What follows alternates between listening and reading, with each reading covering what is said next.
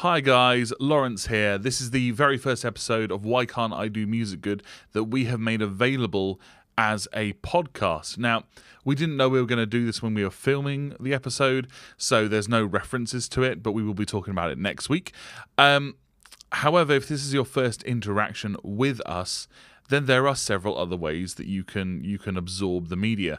So you can absolutely listen to us in podcast format. That's absolutely fine. But if you want to look at us, we are also on YouTube, and you can see the podcast in full on YouTube. But if more than that, you would like to actually get involved and talk to us while we're recording the episode, then you can watch each episode be filmed live on Twitch at twitch.tv/oddhobs.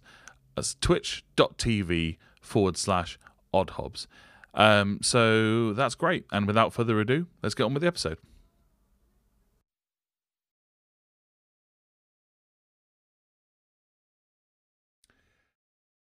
Ladies and gentlemen, it is Thursday, the 29th of April.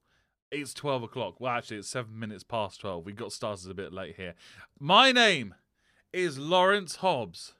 My name is Theo Dehaney. And this is Why Can't I Do Music Good? A show where we talk about music. Whoa! It's another one. Another one. Doing Craig David up in here. It's your boys. It's your boy. Respective boys. Both me and him. Both him and me. What up, brethren? Hello, friend of mine. It is your alumni. It's a show where we talk about music, making music. Why can't fucking hell? Let's try again.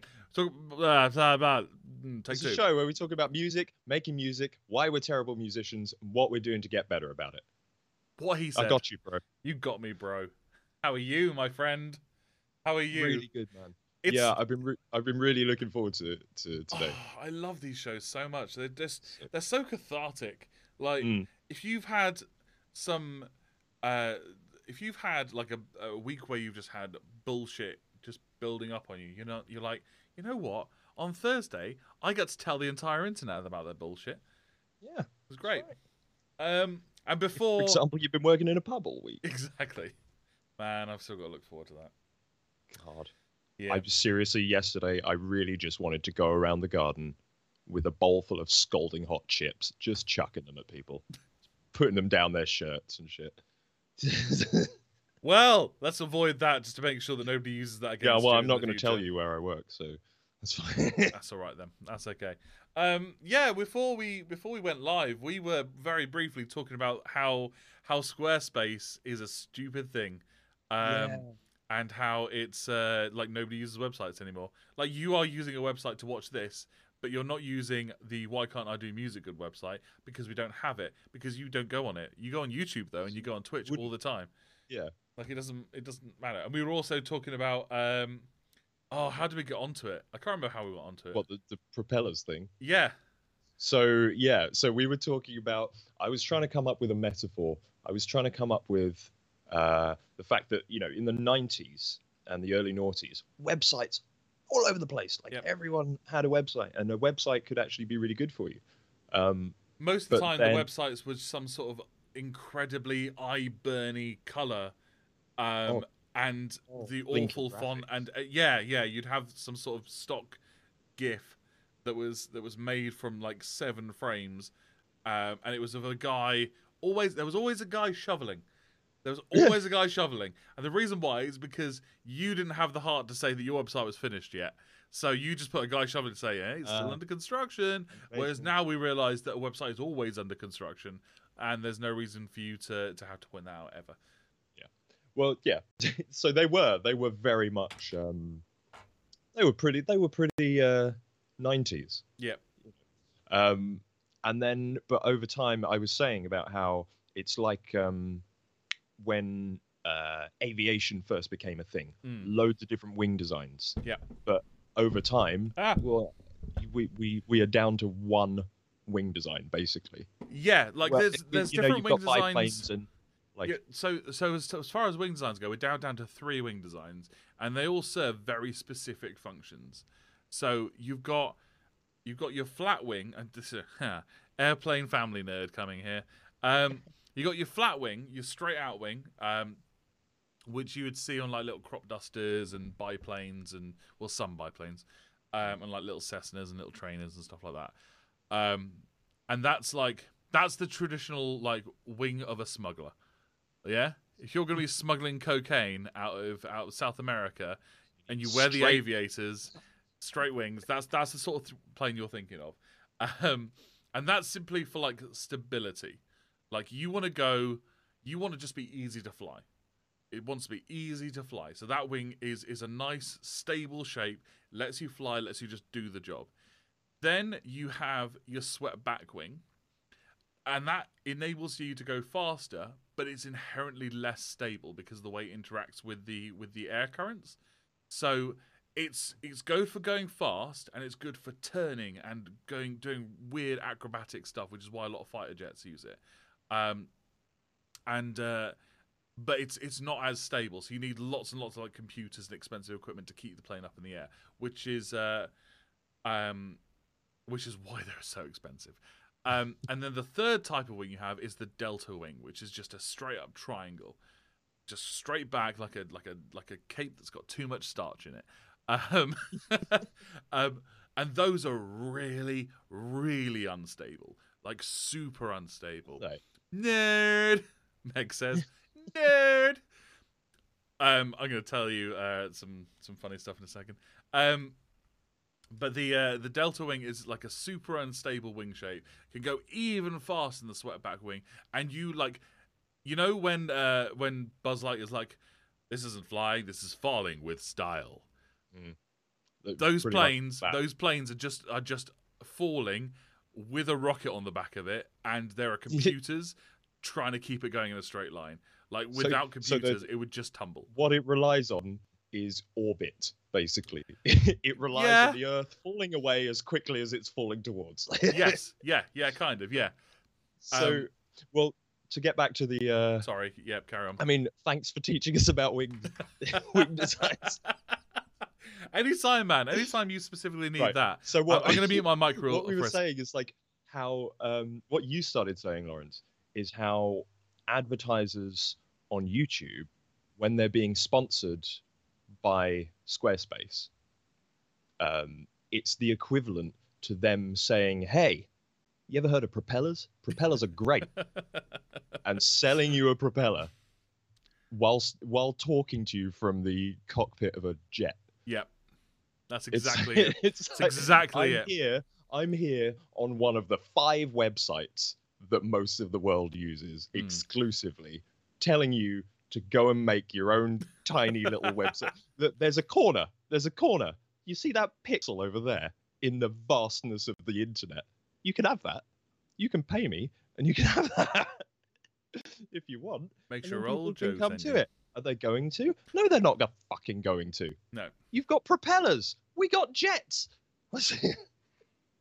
There's very few sponsorships now that I see that I'm like, I definitely probably need that. Like the VPN sponsorships, I can kind of understand.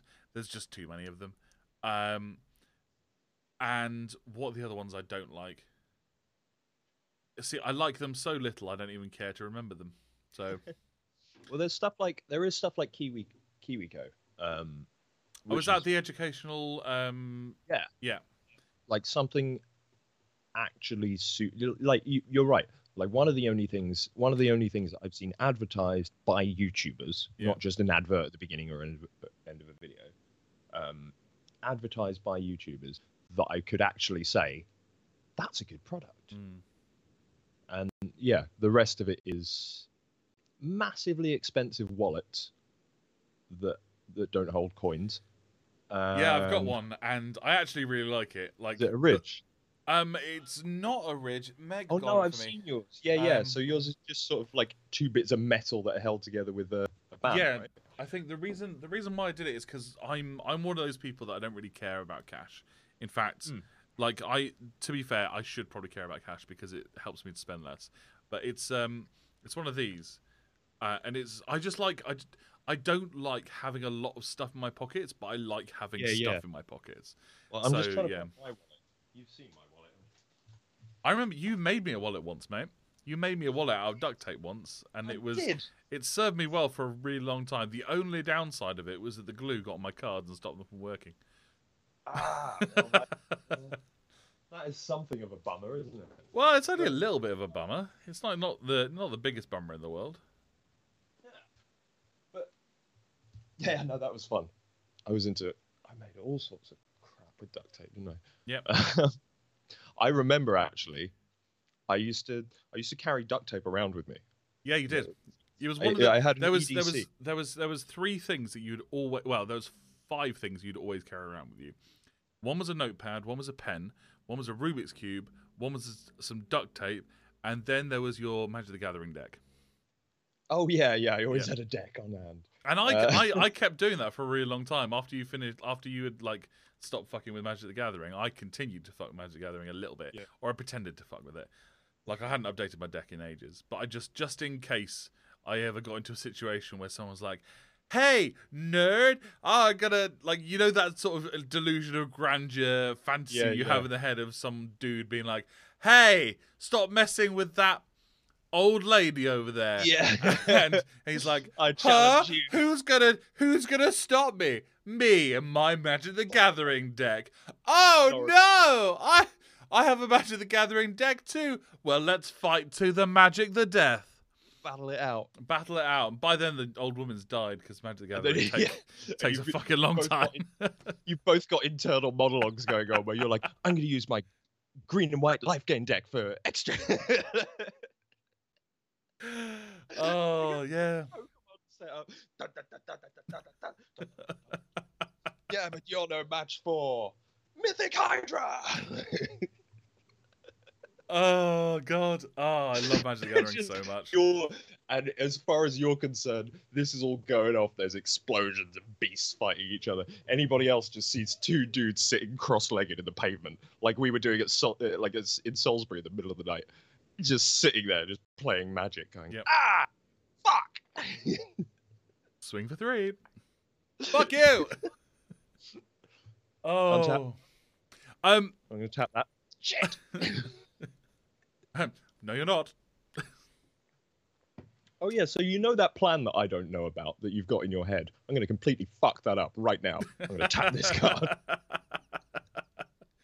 Oh, I love Magic the Gathering so much. It's so much fun, but it's so much work, man.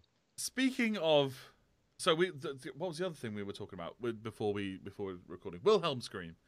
We were talking about the Wilhelm Scream, and you were, I can't remember what you said about it. Like it's. I can't remember what you said. It's just amazing that it is an instantly recognizable thing.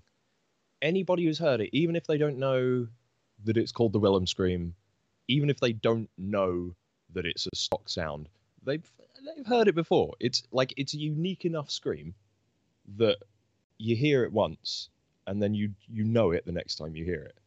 And with it being like that, I really don't get why it's still being used, because every time I hear the Wilhelm Scream, it takes me out of it. I'm like, oh, Wilhelm Scream. I think it's almost a rite of passage at this point, where you're like, look, you've got some people screaming in this. It'll be funny if you just made one of them the Wilhelm just Scream. Like two video editors sitting next to each other. Hey, mate, put the Wilhelm Scream in. I'm not going to put the Wilhelm Scream in. Dude, put the Wilhelm Scream. It'll be hilarious. Look, it'd be really quiet, just in the back. It'd be the equivalent of it's like someone saying, hey, when this guy dies, put a Rickroll in there.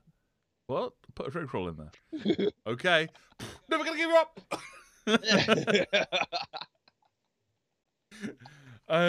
But you were saying there's like a door version as well. There's like this door creak. Yeah, so like so there was I remember there was like an Australian kids TV show that was on BBC when I was a kid. Was it called Round the Twist by any chance? No, it wasn't Round the Twist. It was made by like the same company. It wasn't Round the Twist. That freaked me out sometimes. This was one where they were on a ship. Like I think they might have been like marine rescue squad. Yeah, I know. And I think, found they found a girl who was basically she'd lived underwater. Yeah, I She know which wasn't one a you're mermaid. talking about. I can't remember Yeah, what it's called, but I know exactly the show you're talking about. Yeah. yeah, and she was super strong and she didn't speak very much. But I just remember one. Just this is pretty much the only thing I remember from this show. But it's at one point a trap door is opened and I hear a squeak. Right, I've heard that squeak so many fucking times. Like this thing is like decades old, and it's just like it's not because it's obviously more subtle. You're not going to hear the same door creak everywhere, and even if you do, it's like, well, doors creak. Yeah. You know, a door is not as unique as the human voice. Um, but it's yeah, it just seems so weird that it's been at least 20 years, probably 25 years, and no, and it's still cycling around. You know, I mean, it's kind of crazy, and I can understand it of the door creak, but the Wilhelm scream, I don't know. I can't be the only one who is completely removed from the situation when they hear a Wilhelm scream. Well, it's like When it's not put in there, for, you know, ironically, like when it's yeah. not put in there just to be funny, right? No, I understand what you're saying because you're like, oh, well, there's that scream again. Like it's you're going through a story which involves you not knowing plots and not having any connection with stuff, and then suddenly you have Wilhelm scream, and suddenly there's an immediate second of connection of nostalgia of other films that use this scream. Like you recognize it. So It's like if every time somebody gets punched in a film, there's the voice of a dude I know going, "Ow." Like, no, Craig, yes. you're not in there. I know that's not you. That's a perfect analogy, man. That's a perfect analogy. Do you know there's a VFX sort of Wilhelm thing, and it's to do with blood splatter. There is like when people get shot, like in violent films, you'll see from the other side of them that the blood will come out the other side, and they don't use squibs anymore. They tend to use special effects. That dates me, doesn't it? I can't remember if you've ever heard like I think this is one of the first conversations you and I had where it was trick photography, yes, then it was special effects, and then it was CGI. Well, CGI is so CGI is actually only CGI when everything is done inside the computer. So if you're adding things graphically, then that's video editing. Oh, comping. Comping? Oh, I guess compositing. Yeah. Yeah. So Yeah. Yeah. But yeah. So like Toy Story is CGI, Mm-hmm. but Lord of the Rings, Who Framed Roger Rabbit? Sorry. But Lord of the Rings, where you have all the Oliphants and you have actors actually jumping around on big green blocks and them sticking the Wilhelm scream whenever he falls off the Oliphant. Yeah. For some reason, whenever someone says the Wilhelm scream, you know the scream when Merry and Pippin meet Treebeard, yes, where he goes Merry, and then he turns around and he goes, "Oh, imagine if that was a Wilhelm scream." I think you could probably use the Wilhelm scream as a weapon, as an auditory weapon. But like, so get back. So there's a VFX version, which is a blood splatter, and it's a very distinct blood splatter, and it's a blood spray, and it's blood spray from 2 points. They cross over in an X. They fire and they cross over, and like some people use it as a blood splatter, some people use it as just an arterial spray, some people use it as just a fraction of like material. But in various like movies, when you see someone get shot or get punched, or you see some blood fly, inevitably one of them will be this cross. It happens all the time. I'm just trying to find it now. Does it have a name? I would just type in cross spray.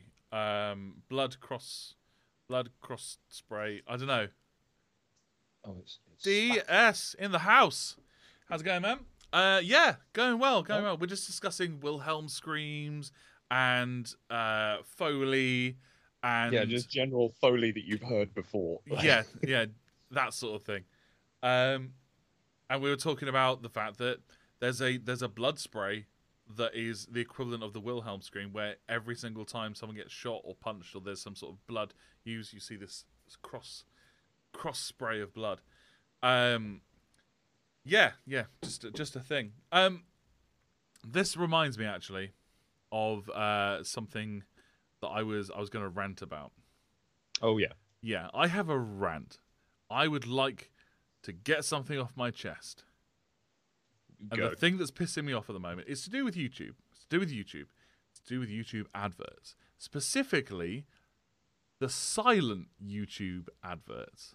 Like, I don't understand what the purpose of silent YouTube ads is. The other day, and it seems that every company has at least one YouTube ad that has no sound whatsoever. No music, no sound effects, nothing. It's just the advert. Bristol Council has them. Sterling Bank has them. I even saw a McDonald's one today, and it was just. And so I'm what? thinking, You mean that there's action but no sound? It would or be. It's just a blank screen. Maybe it does, but they've been DMCA'd. Uh, It's a massive oversight on McDonald's part. All adverts for McDonald's recently have been racist. Excuse me, Mr.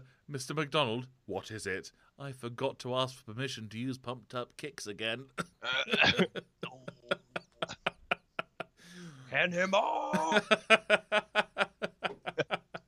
It was literally just a zoom out of a sandwich. It was a zoom out of a sandwich and just the price and the summer message, and it was that. And it was just sound, no sound. But there's loads of it. I can honestly see the reason for that being budget cuts. Really? Like penny saving. McDonald's. Yeah. Well, they've been shut down for a year, just like everyone else, and they've got staff to keep furloughed. They've got so many staff. Yeah. If the way that they can try and recover from that is for a little while, for a little bit, saving pennies on YouTube videos where you don't have to pay a sound technician, it's little things to save money. I get it. Yeah, so DS says bigger companies will be really penny pinching when they can. The company that I work for is penny pinching. I would really like to know if there's any sort of like evidence, like some sort of data that would suggest that the amount of like, obviously an advert with no sound is less appealing than an advert with more sound. I'm pretty sure we can agree on that, unless the point of the advert is to do something cool with the fact that there's no sound.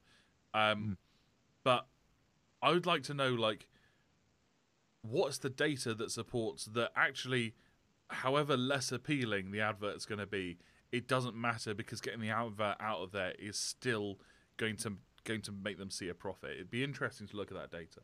Yeah. Well, I'm just trying to. I've just typed into Google, why so many silent YouTube ads? I wasn't really expecting to answer my question, and it hasn't, so that's fine.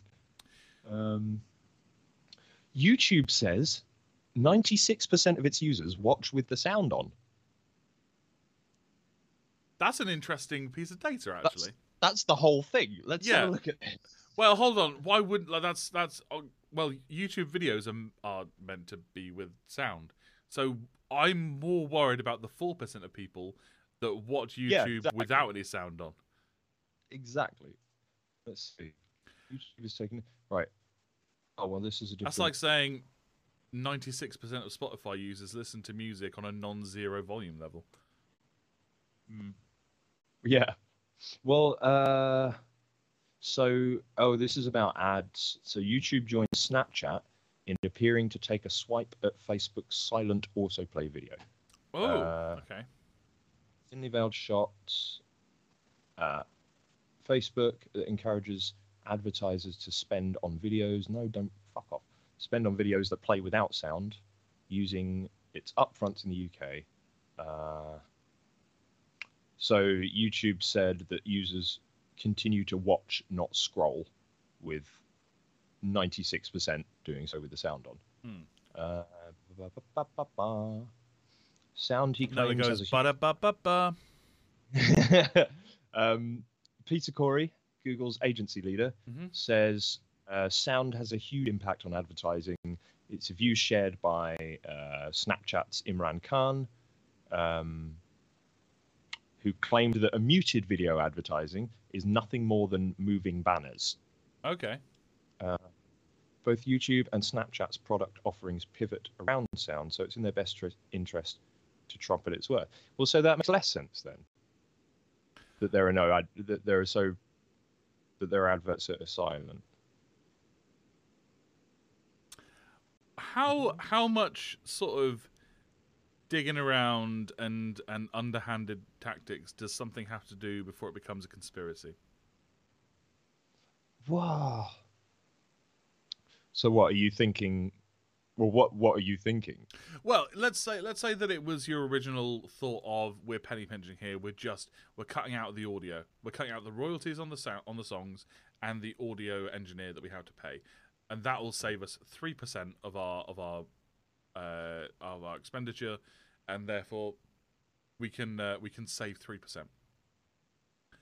At what point does that piece of information, so long as it's not being revealed to the public, when does that become a conspiracy? I don't know, man. Well, I guess as soon as they deny doing it in order to save pennies, as soon as if the reason that they're doing it is to save money, and you ask them, are you just doing this to save money? And they say no. I think if you still don't believe it, it becomes a conspiracy. So Because not every conspiracy theory is actually true, and not everyone is false. yeah, and not every conspiracy theory is actually a conspiracy. Yeah. Well, yeah. So, I mean, all right. Okay. So I think then we need to talk about the difference between conspiracy and conspiracy theory, right? Okay, so conspiracy is conspiring, where a group of people Yeah. get together to subvert something. Well, not to subvert, or to I mean, you know what? to secretly plan something. To plan Well- something out of the public eye. Conspiracy. Oh, we're going Oxford. Going Oxford English on our asses. So, Oxford. Conspiracy is an agreement where two or more people agree to carry their criminal scheme into effect. Oh, right. So it has to be a criminal scheme. The very agreement Okay. is the criminal act itself. So it has to be criminal? I don't know if I like that definition. Yeah, because I guess. Oh no, yeah, that kind of works. Oh, that's the legal definition. Okay. Okay. So, Oxford.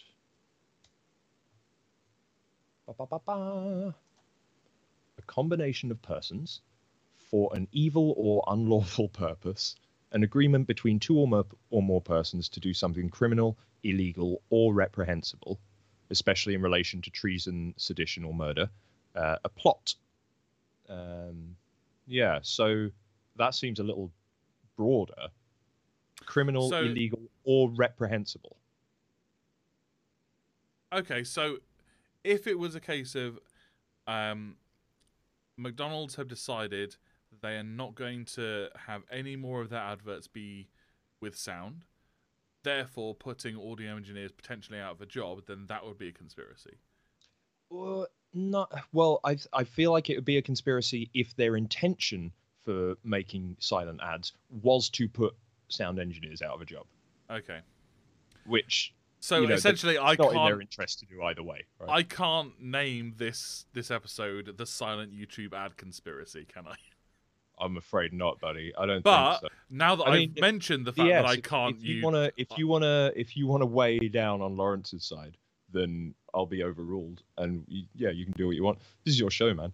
well, although the fact that I've mentioned the words, the silent YouTube ad conspiracy, I can now put it in quotation marks, You and covered there's your our act. title.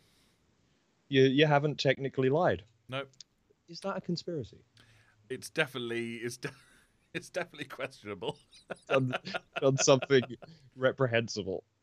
Okay, well let's move away from conspiracies. There's something I wanted to ask about. We started talking about this the other day, and if DS is still here, he might be able to weigh in on this because he's got a lot of experience with different types of compositional elements.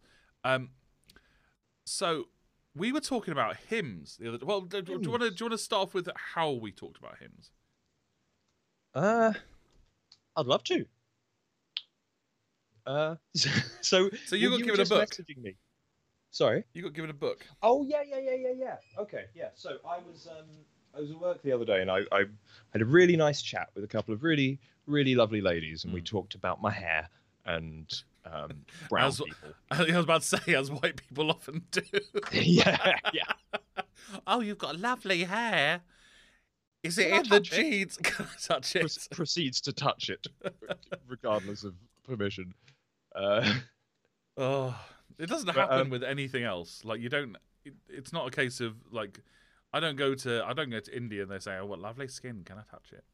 Yeah. Not in that voice. They don't. Can I look real close at it? I can see your dairy-filled pores. And I'm like, yes, I drink a lot of milk. Yeah, bro. Sorry, we don't worship those things. We kill them and eat them. They don't worship them. They regard them as sacred. Come on, you insensitive bigot. Well, I'm so sorry. Look, we're talking about brown people. Okay. We were talking about it, and eventually we had a really nice chat. And just as they were leaving, one of them went, "Oh, have this," and they gave me. Don't know how well you can see it. It's what does it say? An active service issue, 100th anniversary edition of the Gospel according to St. John. It says, active service 1914 to 1918. Please carry this in your pocket and read it every day. And firstly, I was really amused because if this woman knew about me, she would have been like, no, he probably doesn't want this, but that's fine. That's the equivalent. It was really nice. It's the equivalent. It's the equivalent of giving a barbecue book to a vegan.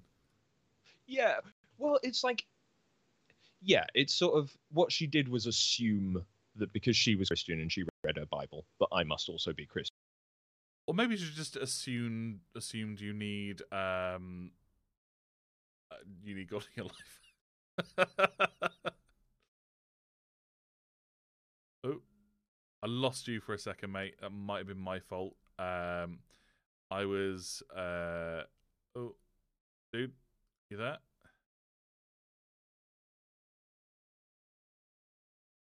Hello. Oh, you just look like you're sucking on air right now. Okay, I'm gonna hang up the call and come back.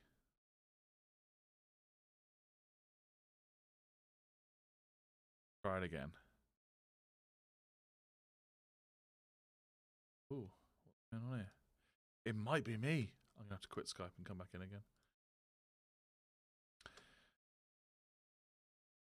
It almost certainly is me. I have done something bad. I've done the bad murder. So, the show. I guess the show's just me now. Hi guys, welcome to the Lawrence Hobbs Show. Here you can look at my tummy. I'll get it out for you. Right, let's try and call back.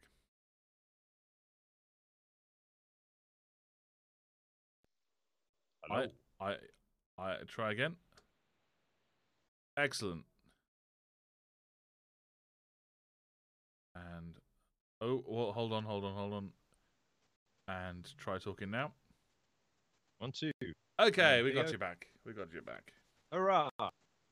Cool. So, yeah, sorry. She well, I think that what might have happened actually is that we had a really nice chat, and she assumed that because we were talking about being nice to each other, yeah, and about how skin color doesn't matter and all of that, yeah, I think because we were talking about that, she assumed that I was a good Christian boy, And because so only good people can be, because only Christian people can be good. So yeah, there we go. coming from a Christian, by the way.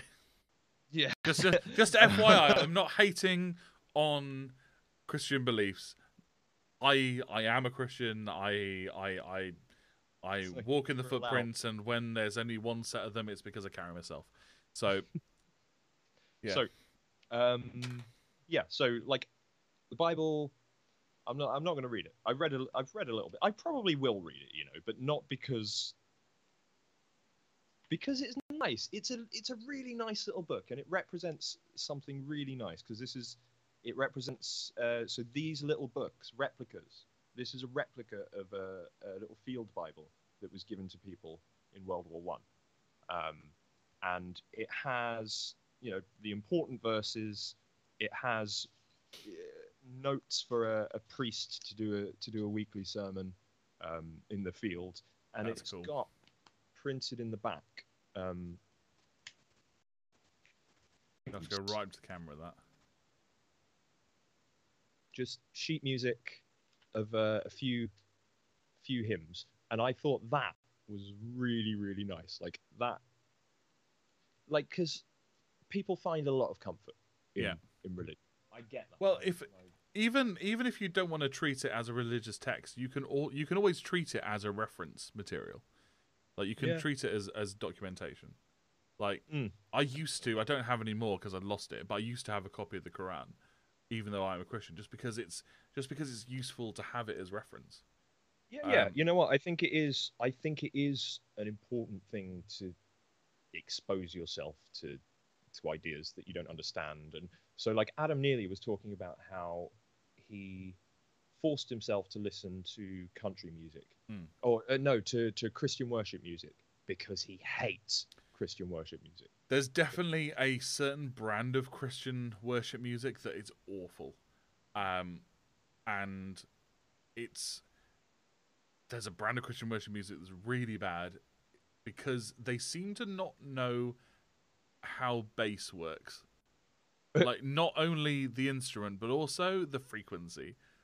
Like it's all very high end.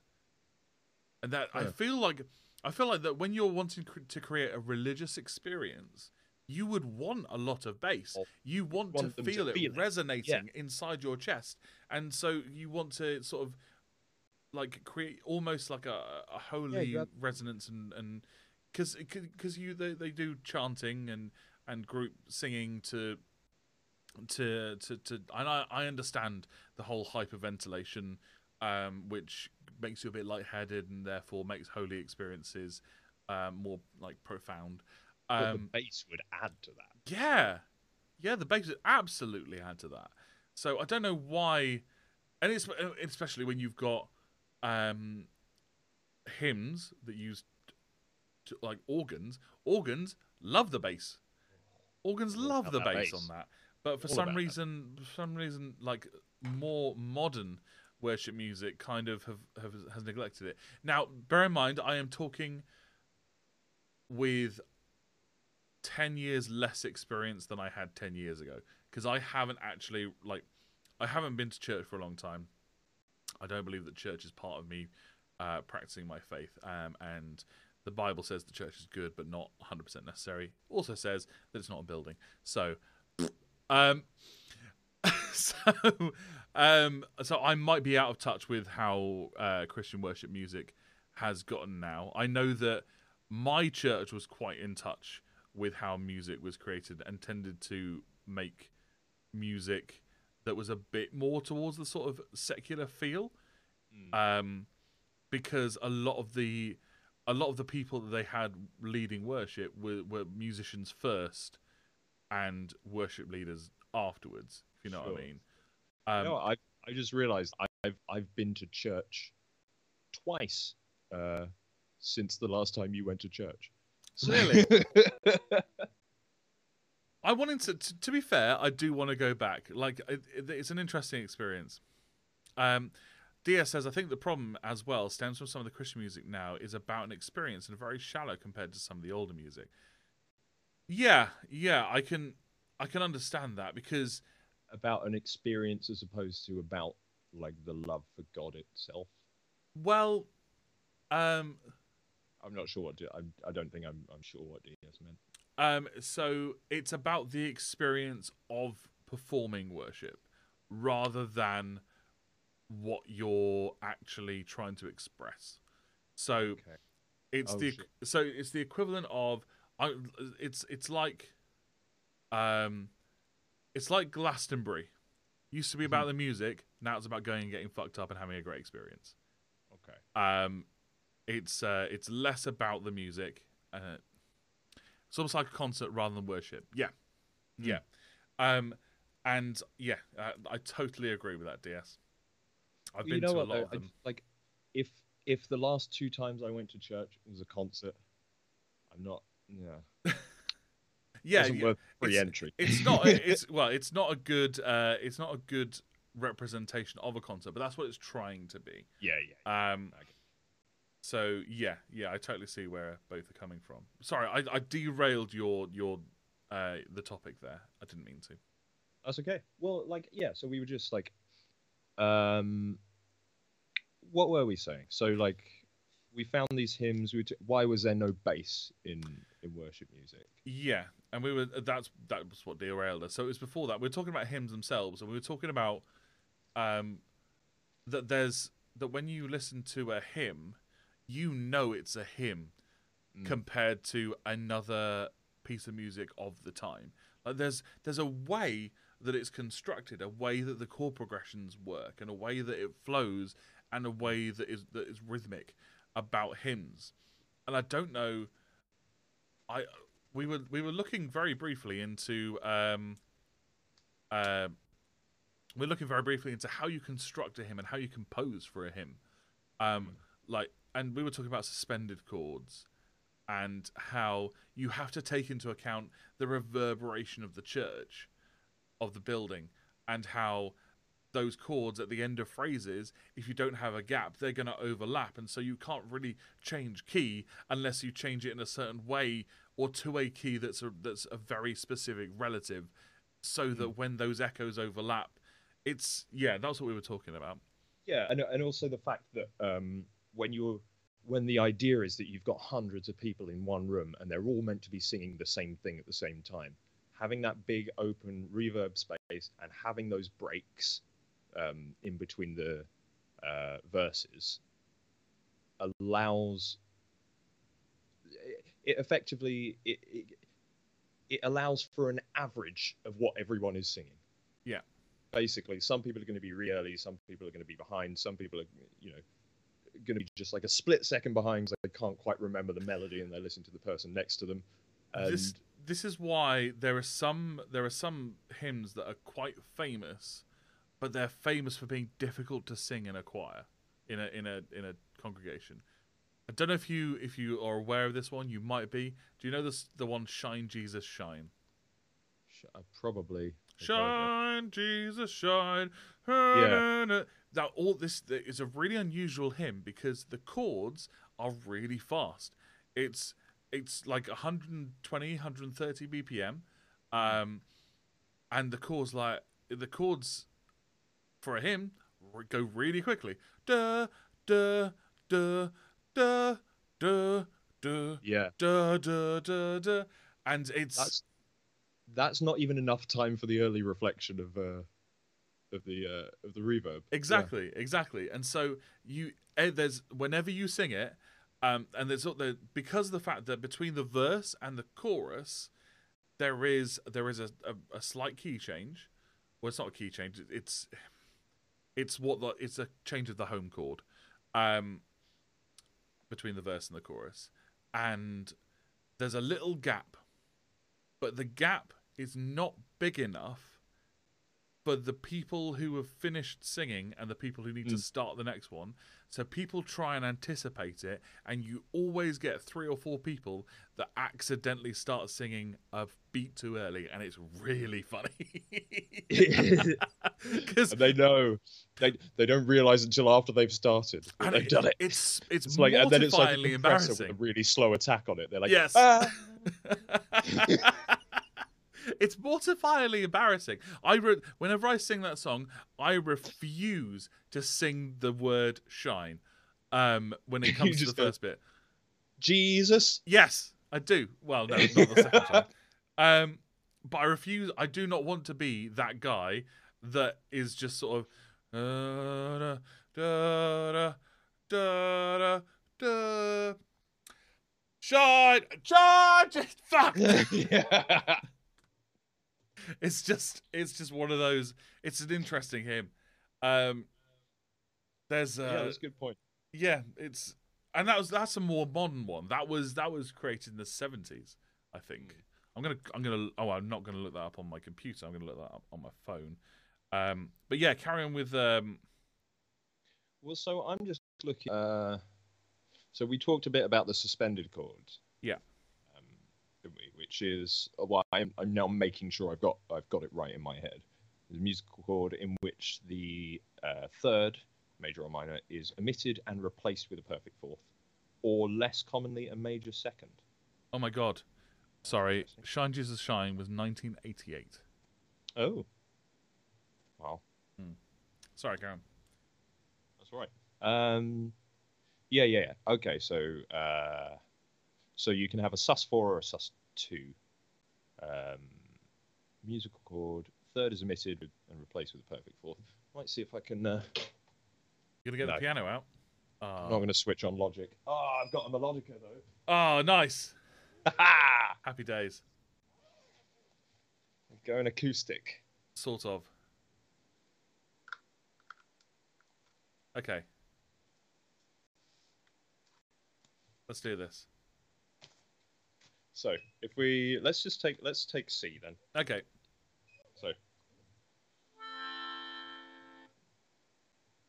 I mean that's interesting. It's playing the wrong note. Yeah. So this would be the minor third. This is the major third here, the D.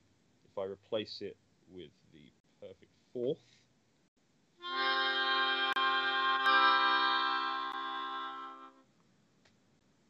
That's interesting. So it sort of it calls you back. It calls Yeah, you. yeah. It's begging you to come home. DS says, you know something that's kind of really strange, kind of funny. Tell us, DS. Tell us. So that's a suspended fourth. That's a suspended fourth. So What's a suspended second? Suspended second would be. Switch between the fourth and the second. I'm using it as my personal DAW now.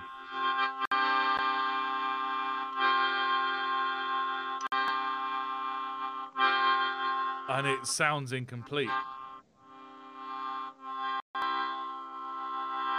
Nice. But yeah, so it's the whole. I was telling you about before. You'd use the fourth. You'd go, and that would finish off the. So, yeah, it's really cool, and like, you pretty much that is absolutely an identifier of a hymn. I Yeah. think.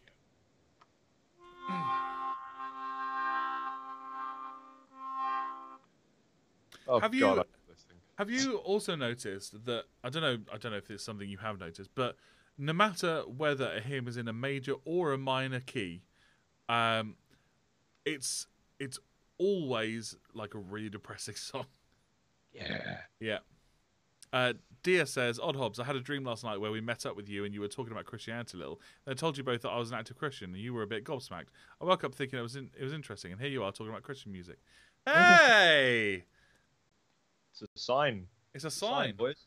I would like to be real talk for a second here. I would like to be more of an active Christian. And last time we talked, I was talking about like my struggle with Christianity and the fact that despite the fact that I call myself a Christian, there are some aspects of my life that some people who are Christian would say it doesn't align, but I beg to differ. Pretty much everyone, like if you were to line up every single Christian in the world and tell them every single thing that you do, not one of them would say, "Oh, you do it exactly the way that I do it, so you're a real Christian." Yeah, it's the no true Scotsman argument. Yeah, well, DS is in the chat. He's not really Scottish, so that's fine. It's difficult because it has a different view on things. Yeah, yeah. Let's move off of religion for a minute, because this is a music show. This is a music show, and I think it might be time to talk about some music news. Do we have a jingle? It already happened. Oh. In fact, we talked over it. So I'll do it again. Hold on. Okay. Wait, let's go back to the main screen. Let's go back to the main screen. And then, here we go. Music news jingle. I just realised I won't be able to hear it because it's going in your headphones. So. No, it's not even going in my headphones. I can't hear it either. Oh, right. Well, that was great, I assume. It was. I just realised also that my camera is the wrong way around again. So let's turn myself around. And now we're back to life. Back to reality. Right, let's talk about news. There's actually a piece of news that I forgot to mention when we were setting up.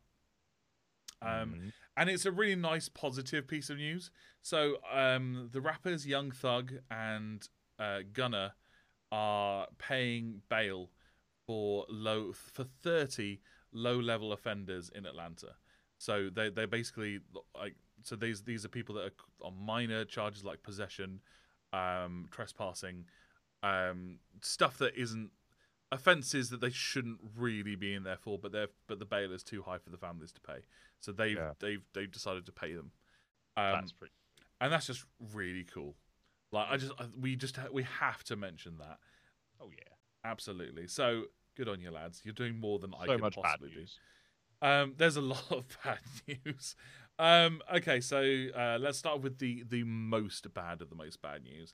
Anita Lane, member of the Bad Seeds, has passed away. I can't tell how old she was, but she's a very established songwriter.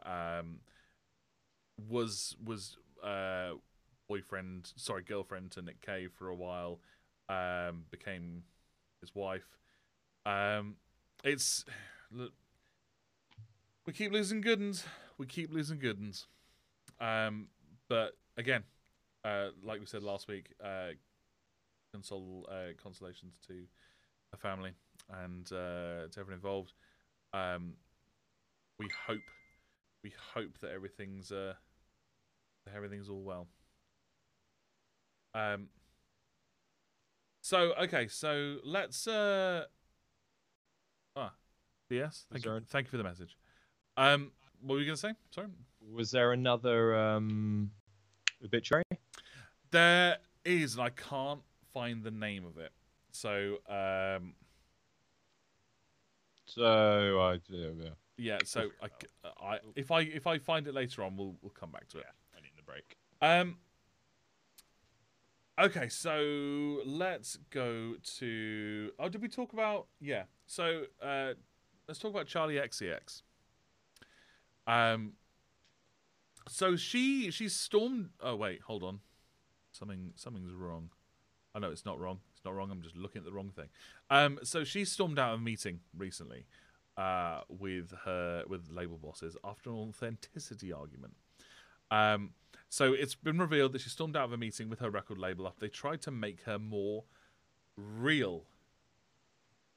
In quotes. The How I'm Feeling Now singer revealed that she was unimpressed with label bosses asking her to post photos with her dogs in an attempt to relate to fans. Mr. Magic Monkey Man, good to see you, my friend. We're all very well, thank you. If you want to weigh in on any of this, my friend, we're just talking about Charli XCX and how she's just stormed out of a meeting with industry bosses after they asked her to be more real. And it's essentially being more fake to be more real, which is not authentic realness. No. She's quoted to say, there is this quest at the moment for authenticity within all art, but particularly in music. There's this stigma of they don't write their songs, they're not real. I think that transferred to the way labels wanted artists to be on social media. I remember having a meeting with my record label when they were like, we just need you to post every Tuesday about your flaws, and maybe you could post some pictures with dogs. She said, I stormed out. I was like, this is fucking ridiculous. It's crazy. That's not real. Now. About your flaws. It's Carlos. Mr. Magic Monkey Man. I did think it might be you. I do think it might be you. It's good to see you again. Oh well, it's good to talk to you, my friend. It's good to talk to you. In the search to be real is an interesting search that I recently have had to question myself on. So, I'm one of the people. I'm the sort of person that likes to be transparent about stuff. And originally, like, I started streaming to with the thought that I was doing a transparent view of the music making process, because I saw YouTubers online acting like they had massive studios, and I was like, that doesn't seem real to me, and maybe I could be the person that could come up from the ground level with all the other people and learn with everybody else, and they could learn with me and teach me stuff, and I can teach them stuff, and it'll be a great community experience. I realise now that I was quite misguided in thinking that. Like, it was almost a delusion of grandeur for me to come through with that. Almost a delusion of grandeur. Like, it came from a good place. And it was a very real thing to want to believe. But I also have to admit that quite a lot of people don't want to see people who are necessarily worse than them or at the same level as them. They want to aspire to somebody. So then I had to really just bite the bullet and start to admit to myself that really what I wanted to do the streams for was as a potential alternate income and a way for me to get out of a situation that I've been in for a really long time, that I didn't enjoy. And that was the real reason I was doing it. And the transparency of it would have been a nice byproduct rather than my initial aim. So that's me trying to be transparent and clear right now about my motivations and my goals. But also I'm trying really hard to try and promote myself, and the Instagram, like, trying to promote yourself on social media all the time is really difficult. Like, so I don't have a very large following on anything: Twitch, YouTube, Instagram, Facebook, anything. And if I want to turn this into a valid career, I have to build that, and I can't gig at the moment. And who knows if I'm gonna gig, because let's be honest, gigging is fucking scary. Gigging is terrifying, man. So you know what, man? I find performing in front of people a lot less scary than switching on the camera. Like myself, I've only just the other day recorded the acoustic version of this song, whose studio version I'm working on. Yeah. And I can, I've been really flipping tired. I've been working every day. I've been losing my light. There's stuff been getting in the way. I've got things to do. Churchill dug out the entire fucking litter tray last week. Pissed me off. But ultimately, the reason that I didn't get around to it until a couple of days ago is because I was scared about turning the camera on, and I was coming up with ways to not turn the camera on. Yeah. So, like, when you say, as we all know, gigging is fucking scary, I'm like, give me a gig over telling me to turn a camera on and do it myself any day. I think, to be honest, there's a bit more that you can get from gigging. Like, there's more of an endorphin rush, I think, and there's a connection that you feel with your audience. Like, there's definitely a divide here. Like, you guys on the other side of the screen, I love you for tuning in. Thank you so much. But there's definitely a divide between me and the audience. DS says he still gets nervous before he streams. He's been doing it for a little while. Carl, I'm pretty sure that you probably get nervous before performing as well. Well, you know what? Have you heard of Simon Sinek? He's a motivational speaker, I think. I was thinking it sounds familiar, but that's because it sounds like Jason Janik. So Simon Sinek, Jason Janik, distant cousins. He gives motivational speeches on beach music. It's great. But Simon Sinek, he was talking about fear. Yeah. He says this thing about fear. He's like, what happens when you're afraid? Well, your heart rate goes up. Maybe your breathing gets faster. Your temperature goes up. You sort of sharpen up a little bit. What happens when you're excited? Exactly the same things. Mm. And when I ask Olympic athletes before they perform, are you nervous? They say, no, I'm excited. Yeah. And what he's saying is that nerves and excitement are the same thing. They're two sides of the same coin. And the only thing that makes the difference is you telling yourself, I'm scared, or you telling yourself, I'm excited. You can choose to look at those symptoms in different ways. I agree to that to a certain extent. I think I will differ on what makes the difference between the two.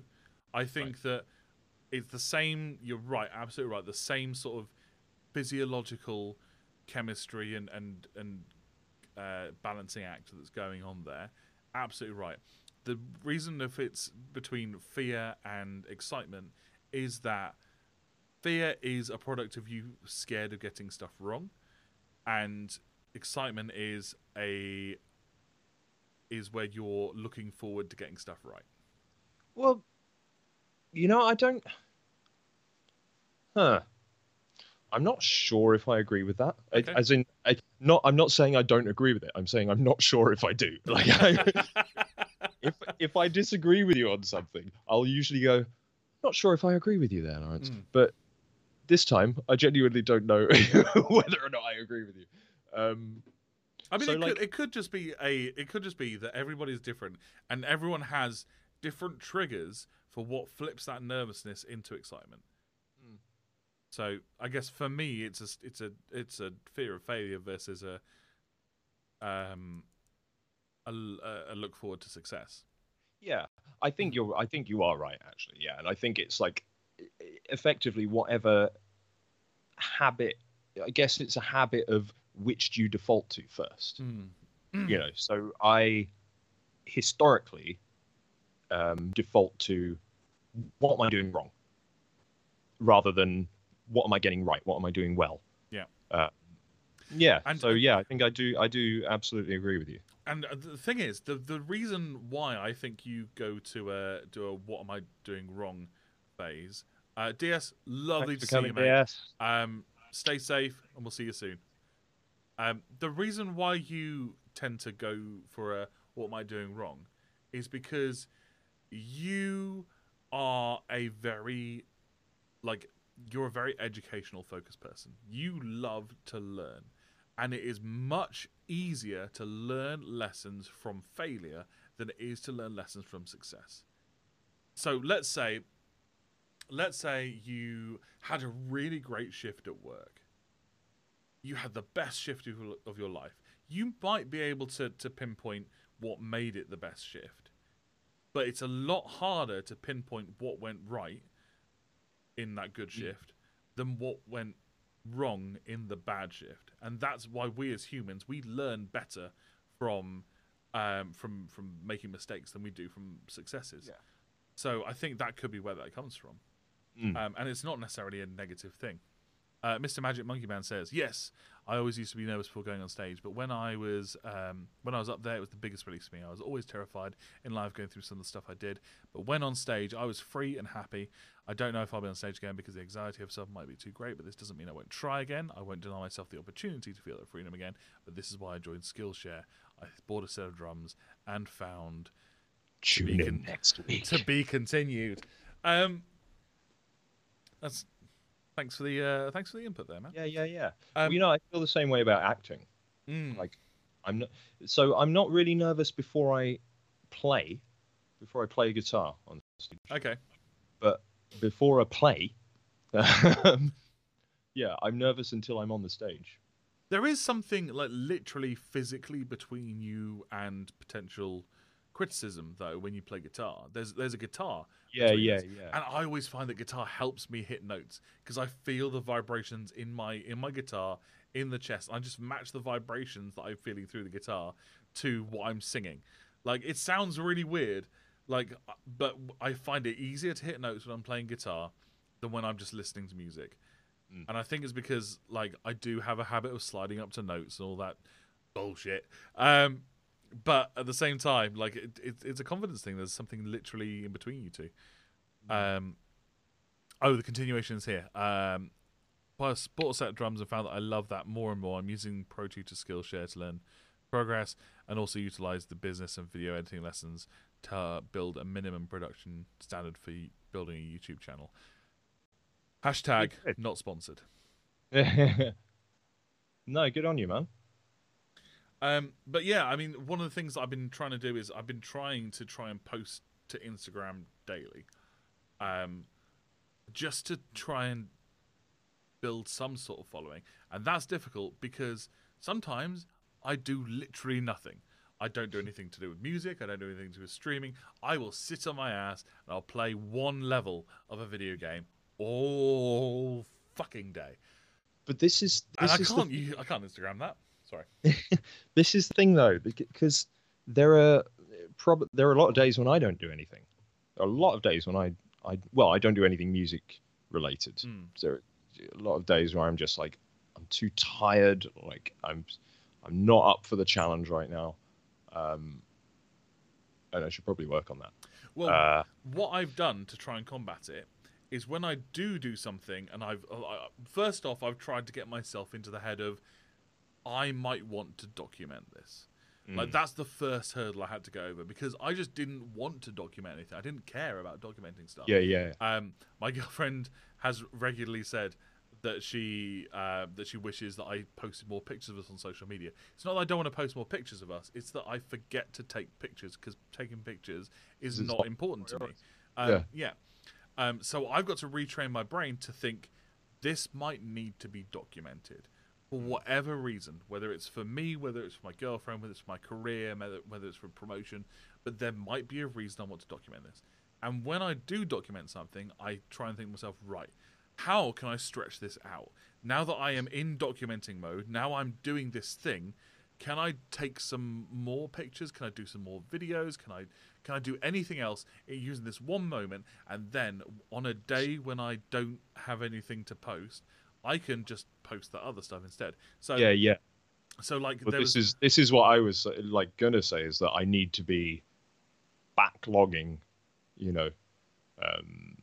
photos and posts and stuff. Mr. Magic Monkey Man, I'm with Theo on this, though. I've been wanting to turn on the camera to take people through the learning process, but I keep finding reasons why I'm not ready yet. Yeah. I know once I get started, I won't be able to stop.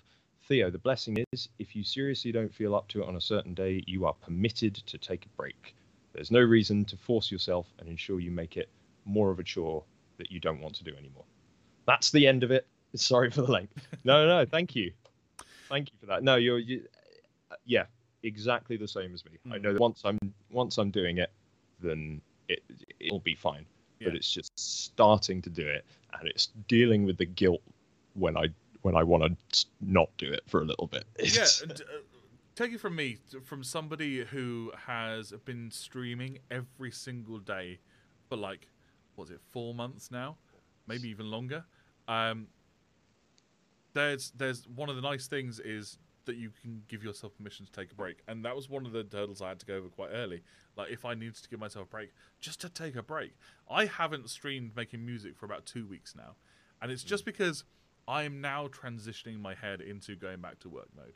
There's some stuff I need to tidy up with the stream anyway, but I'm okay with still continuing with this show at the moment. But I'm now taking essentially a hiatus from streaming the normal show, and that's okay. But you're right. Me starting that first stream was the most nerve-wracking thing in the world. And I still get nervous when starting a stream because I'm gonna fuck up. But it does become second nature at some point. You do end up just making it part of your day. Like right now, I'm not even thinking about the fact that this is being broadcast. I am thinking about the fact that I'm talking to my friend about topics which we have predetermined, and I've also got an interactive chat element as well. And that's the thing I kind of focus on. I just realised we've talked a very long time about this one news story. Should we should we move on to something else? Yeah. We are probably going to run out of time for news stories, so I'm going to We've done the obituary. We've done the feel-good stuff. yeah, let's I don't know which one I want to do because I want to pick one thing. Let's talk about Slipknot. Let's talk about Corey Taylor, and Mr. Magic Monkey Man, and TES, The Elder Scrolls. Hashtag not sponsored. Also, in reply to the last comment, you are your own boss. Don't feel guilty. Just know your own health and happiness come first. It's necessary to break when you need. The only reason I'm here is because I'm taking a break from drum practice today, as I feel not so energetic. Well, it's good to have you here, man. Good to have you here. Ooh, Slipknot. Yeah, so Corey Taylor has been an interesting, shall we say, spokesperson for music, especially in the last year. He's taken some stances which are kind of unlike him. And there's a few, so going, I believe there was one about the Eminem cancel culture that we touched on a few weeks ago. And now, in an interview, he's talked about the whole, so back in the day, back in 2000, Lars Ulrich sued Napster because they were allowing Metallica songs to be streamed, to be torrented, and as a result of that, we now have the copyright law that we have for streaming and YouTube videos today. It was born out of that court case, and Corey Taylor's now said he's made peace with streaming services' unfair payments model. Now, considering that he is a musician who I'm pretty sure doesn't get paid the right amount for his music, I don't understand why he's decided to make peace with it. And you were saying, Slipknot, not a peaceful band. yeah, and it's just so. Let me just get some more quotes here.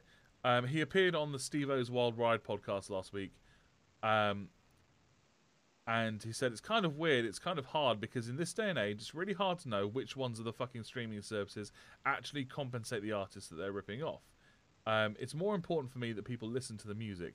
At this point, I've kind of made peace with the fact that there are various services who are just kind of screwing us. And until the legislation is actually enforced, which they passed under Trump, which I couldn't fucking believe, they'll be charging us at least that rate. But they've appealed that legislation. He added, I don't think the appeals will actually go through. They will raise the rates, and then musicians will be able to make a living off their recordings again. And then, off the back of that, so not off the back of this, so I literally a day earlier or a day later, Spotify announced that they're going to be raising their rates. So I think it's going to happen. It's going to happen, which I'm really excited about because I think this is going to be a monumental change in the way that not only musicians are getting paid, but how they are able to promote themselves. Because at the end of the day, money makes the world go round. If you don't have very much money, you have to do some pretty underground ways to market yourself. Now, I think that we're going to see an people's peak and trough here. I think that people's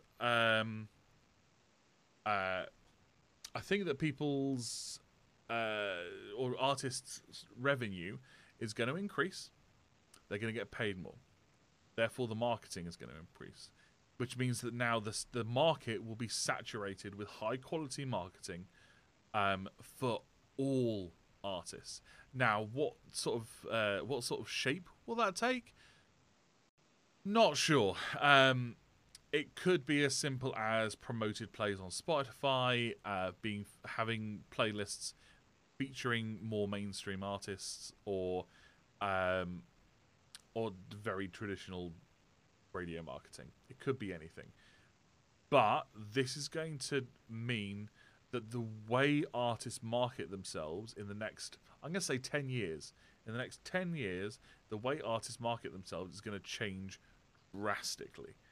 And I think it's going to have to. So we, as fledgling artists, because all of the people that are here are fledgling artists. We're not making it big at the moment. We don't have a lot of money. We are very, very early in the game. We're kind of we kind of have to hope that luck falls in favor of us. Now, when I say luck, I'm going to be very specific about what I mean by luck. So, I don't believe that luck is the cosmic randomness of the universe dealing a good hand to you. I don't believe that that's what luck is. I believe that luck is a combination of preparation and opportunity. If you prepare, then when the opportunity comes and you're ready, you can go for it. That's what luck is. The opportunity is the random bit. But if you prepare yourself, then you're not just relying on the opportunity being correct for your situation. You've made yourself applicable to all situations. So I think that this is what we need to do now as artists. We're going to have to start searching and seeking out marketing strategies that are not being used at the moment. Yeah. And I have an idea for one. Okay. So I'm going to. This may already have a term, but I'm going to call this anarchistic marketing, and it's almost guerrilla marketing. Oh, is that when Johnny Rotten did the Country Life Butter adverts? That sort of anarchist advertising. Similar, except less butter. Or we could use butter. But I would like to start maybe doing some illegal shit. Oh, yeah. And I'm talking like comic book levels of anarchistic shit, like draping a giant banner off the side of the, what's it called now, Bristol Tower, with a QR code on it. I mean, yeah. I think that, like, that is absolutely guerrilla advertising. Yeah. I think that guerrilla advertising might be how we have to go about this now. But it's been done. It's been done, Theo. What are we going to do? Has it been done recently? No, but I think. Okay. I think. Well, QR codes then, definitely. Yeah. I don't know. I don't think you need to like hang a sign off of Bristol Tower. Is this formerly Colston Hall? Yeah. Formerly Colston Tower. Yeah. Colston Tower. I feel like you could just, if you just had these QR codes fucking everywhere in town on Friday and Saturday evenings, especially. I feel like even if one drunken dude, while he's waiting for his kebab, gets curious and scans the code, you know. But would this be to link to your album, or to you as an artist? I think it would be to me as an artist. Like your Instagram? No, maybe, I don't know, to maybe your new Squarespace website. This episode's been sponsored. Hit it all Lawrence. along. Hashtag absolutely an ad. Do you want a propeller? Okay. I think maybe to a Spotify page, or just to, I don't know, man. I don't know, maybe to a gig venue, or can you work out something that would? Oh, you probably couldn't. Like a QR code that you could scan in that would automatically get someone to follow you on Spotify. That you can do well, that. Well, not follow, because the I'm pretty sure that would be a conspiracy, because that would be the act of following has to be voluntary. Right. Yeah. Otherwise, Spotify would just make you follow any artist that you click through to. But the way you were thinking about it is, I could get it to open up Google Maps and direct them to a location. Oh yeah. That could be interesting. Yeah. Yeah. And then what would be at that location? Me. Like another QR code. Me in a you. jar of honey. me. I got a bed of roses. Me. It would just be me standing there. Hello. It's me. You found me. But yeah, I think we just need to say marketing is going to change, and it's going to be up to the little guy, i.e. us, to be ahead of the curve when it comes to marketing. And we need to start thinking about this now. If you're a small artist and you're watching this, you need to start thinking about alternative marketing methods now, because the market, excuse the pun, market, it's not even a pun, excuse the phrasing, the market is going to be saturated. It's going to be saturated. Mr. Magic Monkey Man says, have the QR codes be a link to a site where they can hear examples, not full tracks. The way they almost immediately hear your music and peak interest, especially if the guy goes drunk. I think their brain will tell them that. I don't think their brain will tell them they like it anyway and get you some subs. I would just link them to my Spotify, because my Spotify is already out there. Like, I have music on my Spotify account. People can listen to it. It's I don't know if examples would be the right way of going about it, because the sales of songs is not how we're going to support ourselves as artists. It's going to be through alternative revenue streams like merch, Patreon, OnlyFans. Like, no, I'm being serious. I'm being absolutely serious. Like, Bed of roses again, Lawrence. yeah, it's being my bed of roses. Like, can you imagine how much money Hayley Williams would make if Paramore opened an OnlyFans? Oh yeah, Loads. Yeah. Can you imagine how much money, I don't know, Orville Peck would make if he opened an OnlyFans? Loads. So YouTube video or video you put on Facebook that shows a reel of songs 30 seconds each and generate interest. Oh, like a trailer. like a trailer. Like a portfolio. A mini video portfolio. A trailer could be an interesting way of doing it, because I remember there used to be adverts on TV for albums. Yeah. And I kind of want those to come back. I like them. And there would always be 3 adjectives that they would describe, especially rock songs.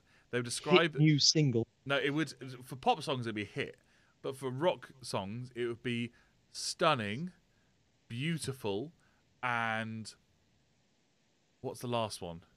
Fucking awesome. I think it's superb. Oh. I think it's superb.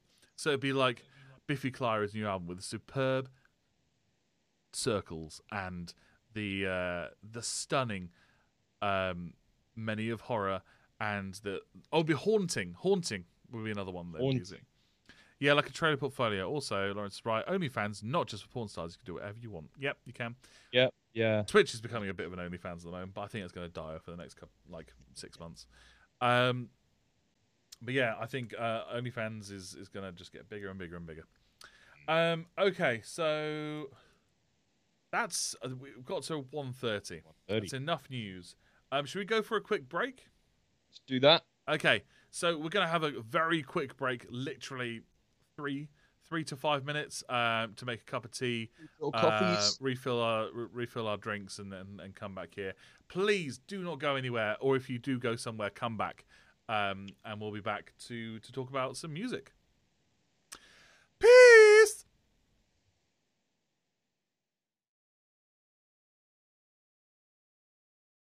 Welcome back to part 2 of today's show. We've been talking about hymns and the construction of them. We've been talking about the silent YouTube video ad non-conspiracy. We've been talking about Wilhelm screams. We've been talking about the fear of performing. We've been talking about Charlie XCX. We've been talking about Corey Taylor. We've been talking about Spotify. And propellers. And Squarespace and OnlyFans. Oh, it's been a doozy of a show so far. It reminds me, if you ever do set up an OnlyFans, it's something I thought of on the break. Your profile picture should be you in a pair of little hot pants and a bra, kneeling on a bed, blowing a kiss, going, "Come visit my OnlyFans." Because people will know that they're not going to be going there to look at you in a bra. They're not necessarily sure what they would be looking they'd be seeing. Mr. Magic Monkey Man says, "Gotta say, I love the break music. That put a smile on my face and some energy back in my body." Thank you very much. It took me a long time to compose. It's me trying my best to make a really long track for the transitional music, and it goes through. I might go there to see Lost in a Bra. Thanks, guys. Thank you. I try and move through as many sort of musical styles as I possibly can in that transitional music. But it was a lot of fun to make. If you go to the VODs, you can see previous episodes. One of the really early episodes, I think I make the music. Yeah. Speaking of music, do I talk about some songs? Let's talk about some songs. Let's play this new stinger.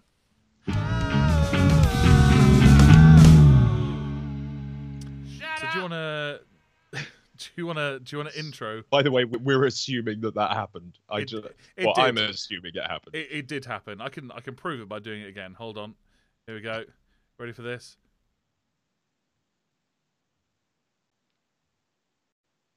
Way. Didn't happen that time. Oh. Hold on. I can make it play again. Here we go. Wait. No, not yet. It's like 8 seconds long. Shut up. Okay, let's try it again. One more time. We're going to wait for the proper amount of time. Ready? 3, 2, 1.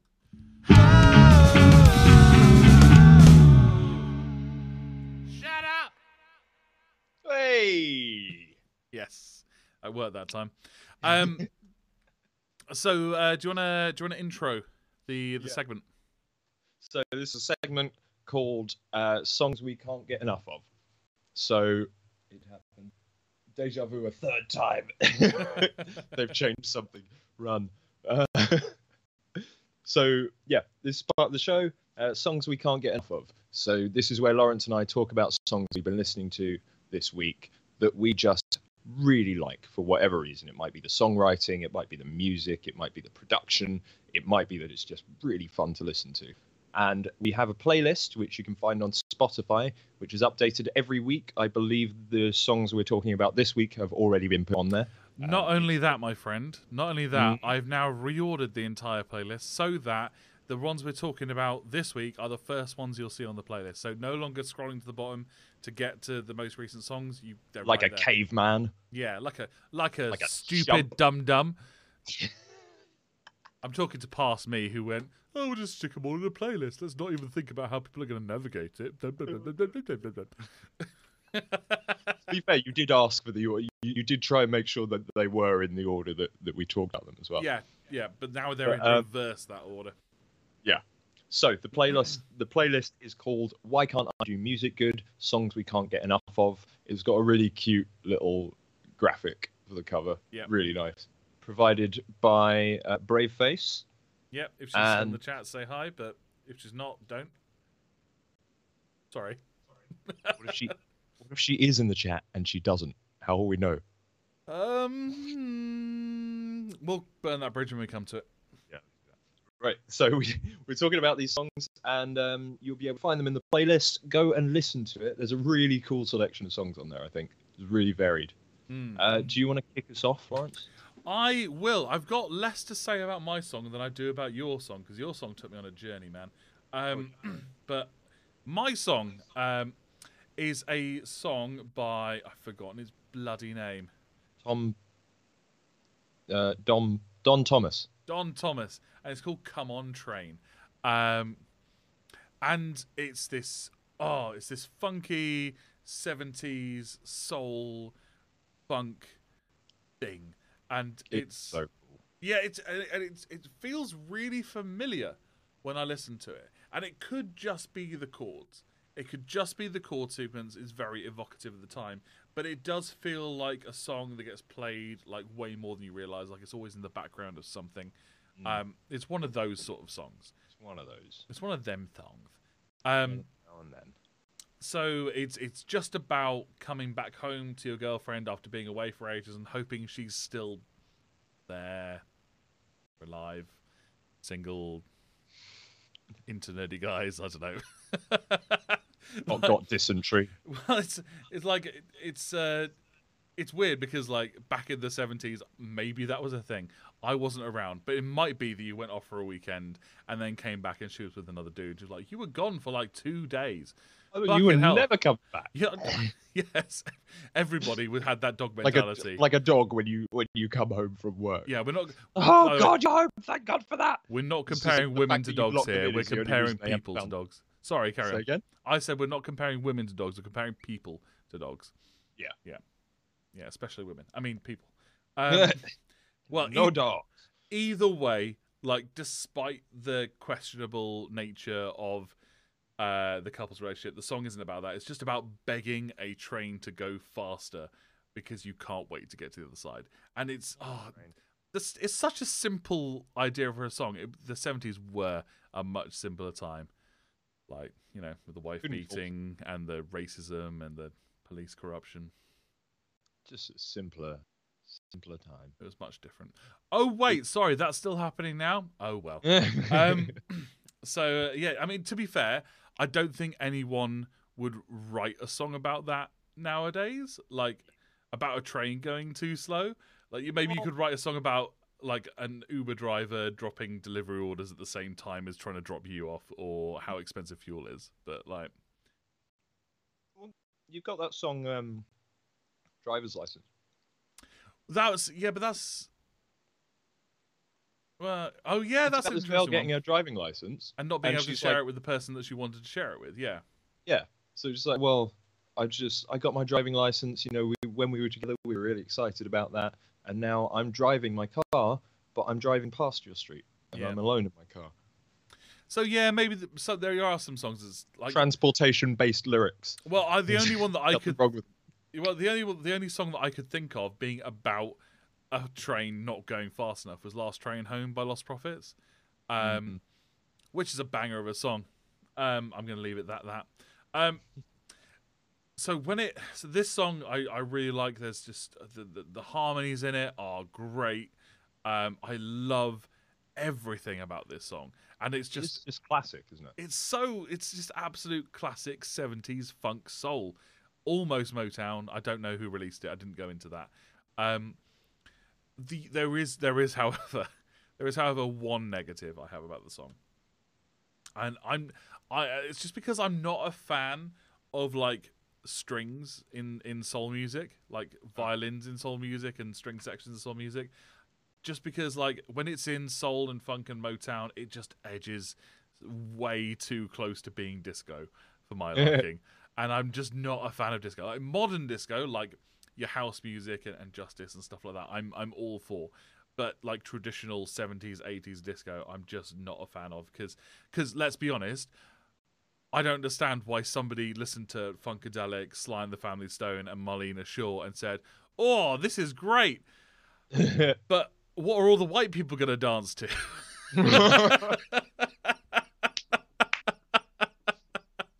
So yeah, that's what I love about this song. I think it's a great track. Nice. Yeah. Yeah, it's really... I played it a couple of times. It's nice. Not what I was expecting. No, I forget I hadn't heard a song before.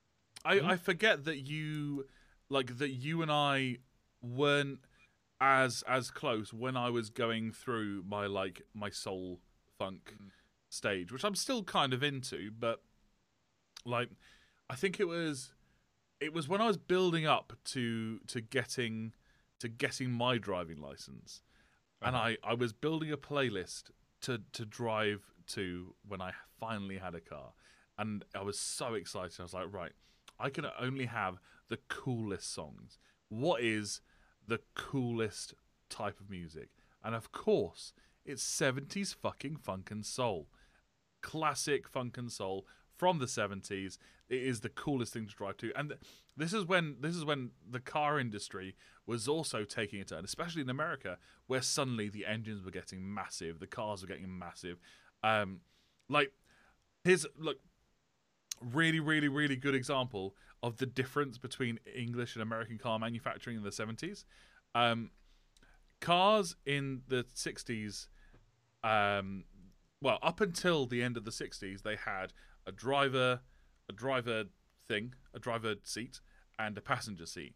And in the UK, we were like, right, we still like our cars quite small. We can't expand our roads very much because we're very historical. So we'll keep to that design. America were like, why is there only 2 seats in the front? Why can't we get our entire family in the front seat? And in the 70s, they just had a sofa on the front seat. And that was that is the attitude of the 70s from America. It's just big, brash, brown. And I don't mean that in like a racial way. I mean like everything was brown then. Well, we didn't think you did mean it like that until you said you didn't. Well, sorry. Now you think I do. But like they I just hear you're a celebrated. racist now, father.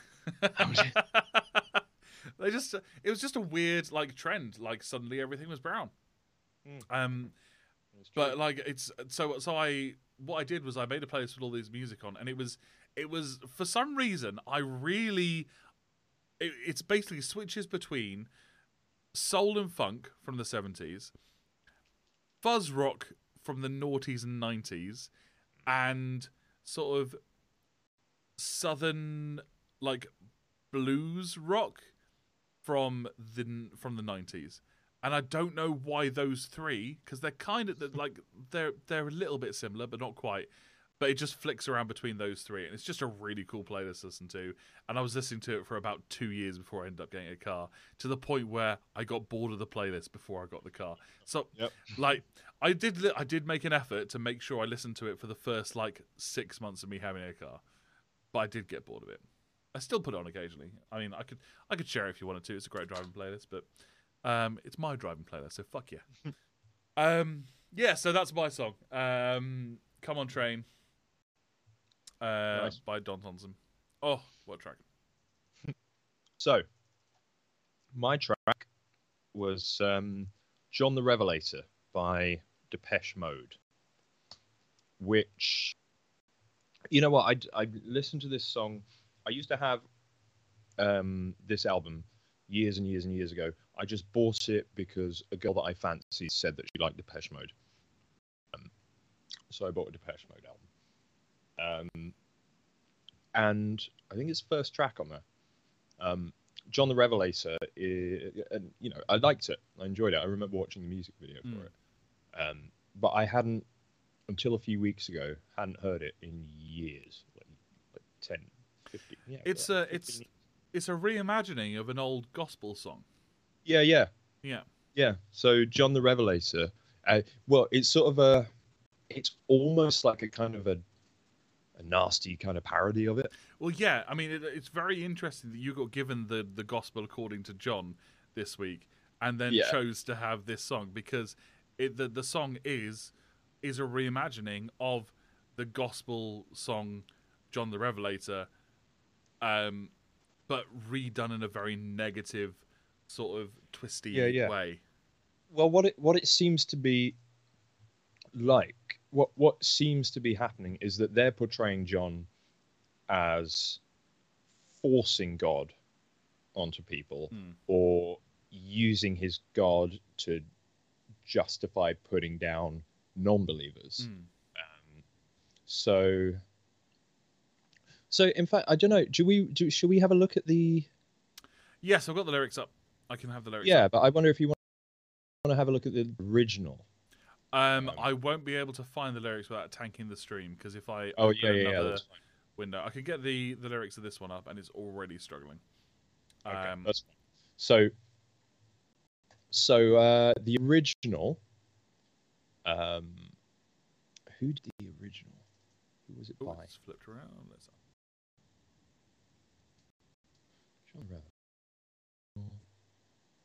Oh, was it Blind Johnson? Was it? No, he covered it. I see. Okay, well, so yeah, so it's a song. The lyric, basically, the lyric that they've taken and bounced off of is, "Who's that writing? John the Revelator wrote the book of the Seven Seals." and it's effectively it's just a story about it's a story about John the Revelator. The Depeche Mode version is effectively, it would be like somebody who just fucking, a real cynic who really doesn't like anything. Someone like me. Yeah. Would I was hoping you were going to say that. Because I sure as fuck wasn't going to. I had your back. I had your back, friendo. But yeah, so it's like it's effectively, it's what someone like me, a cynical asshole, would say. Looking at St. John. So I'll just read through the first couple of verses. Yeah, I've got them here. That's fine. John the Revelator, put him in an elevator, take him up to the high, take him up to the top where the mountains stop, let him tell his book of lies. And then it's John the Revelator, who's a smooth operator. It's time we cut him down to size, take him by the hand, put him on the stand, let us hear his alibis. Sum it up? I just heard what sounded like an explosion. That's Give me 1 sec. Sure. Oh dear. Well, it's just you and me.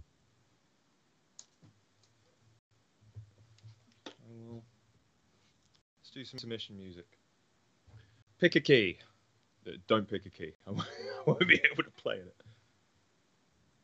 Let's see. We know Neutral Milk Hotel. Meg, you'll know Neutral Milk Hotel. Is Meg here? Ah. About to do some Neutral Milk Hotel. Oh, what a shame. No, it could have been just like construction work. Just happened to be loud construction work. I didn't see any evidence of explosion. Cool, sweet. Effectively, the pre-chorus here, I think is the most important bit, and it's once. By claiming God as his holy right, he's stealing God from the Israelite, stealing God from the Muslim too. There is only one God through and through. And then what I think is really cool is that they talk about sevens.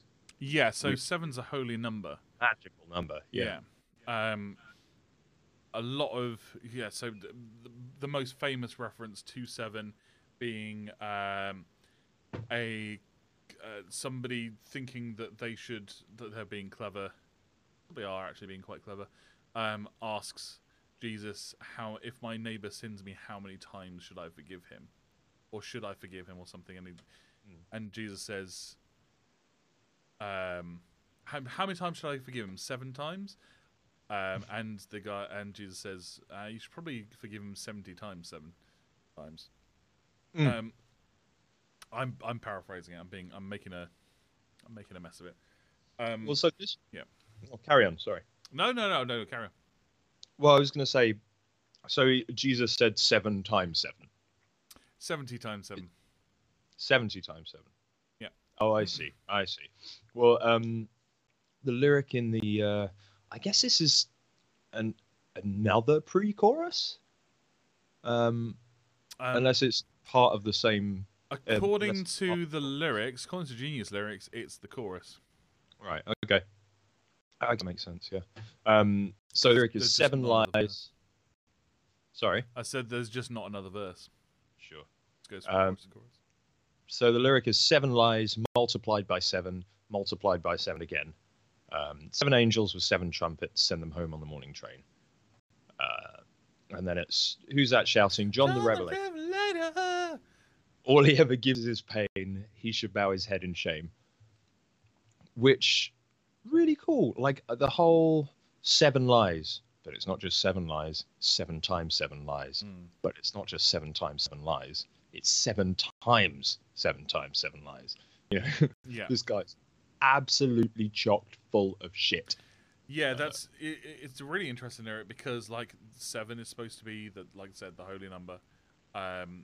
or a holy number. And in the same way that 666 is supposed to be the number of the devil, 777 is supposed to be the number of God, which is it's a weird way of doing it. So I think it's just people just making shit up. Yeah.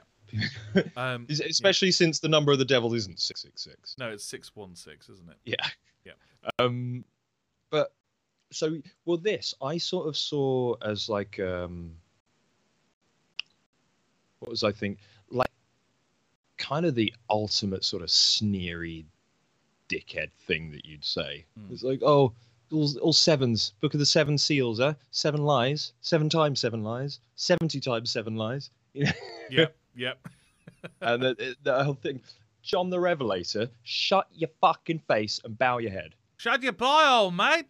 There's no pancake mix in there. There's no pancake mix. You ain't got no pancake mix. Oh, how much have we dated ourselves? Oh, probably because nobody like if we did a Vine, that would be one thing. But we did a old ass YouTube video, so it's so old it's cool again. If we were like, you made me drop my croissant, that would be. I couldn't drop my croissant. Stop. So yeah, that's also the second chorus. Well, okay, yep, just checking forward in the lyrics. But yeah, like it just really for a song, it's so obvious what it's about, man. Yeah. Go on. Well, I was just gonna say I went on a bit of a negative positive journey with this song, and so I've got so many notes. I'm sorry, mate. There's gonna be a little bit of me being nitpicky, and there's gonna be a little bit of me praising the song as well. So the track was released in 2005, and it still sounds 80s as hell, yo. Yeah, it really does. Yeah, and it wasn't until the 2010s that the retrospective nostalgia for the 80s happened.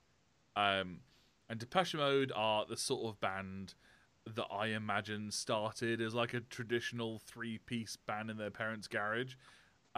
And then as soon as they got their hands on a synth, they just got obsessed.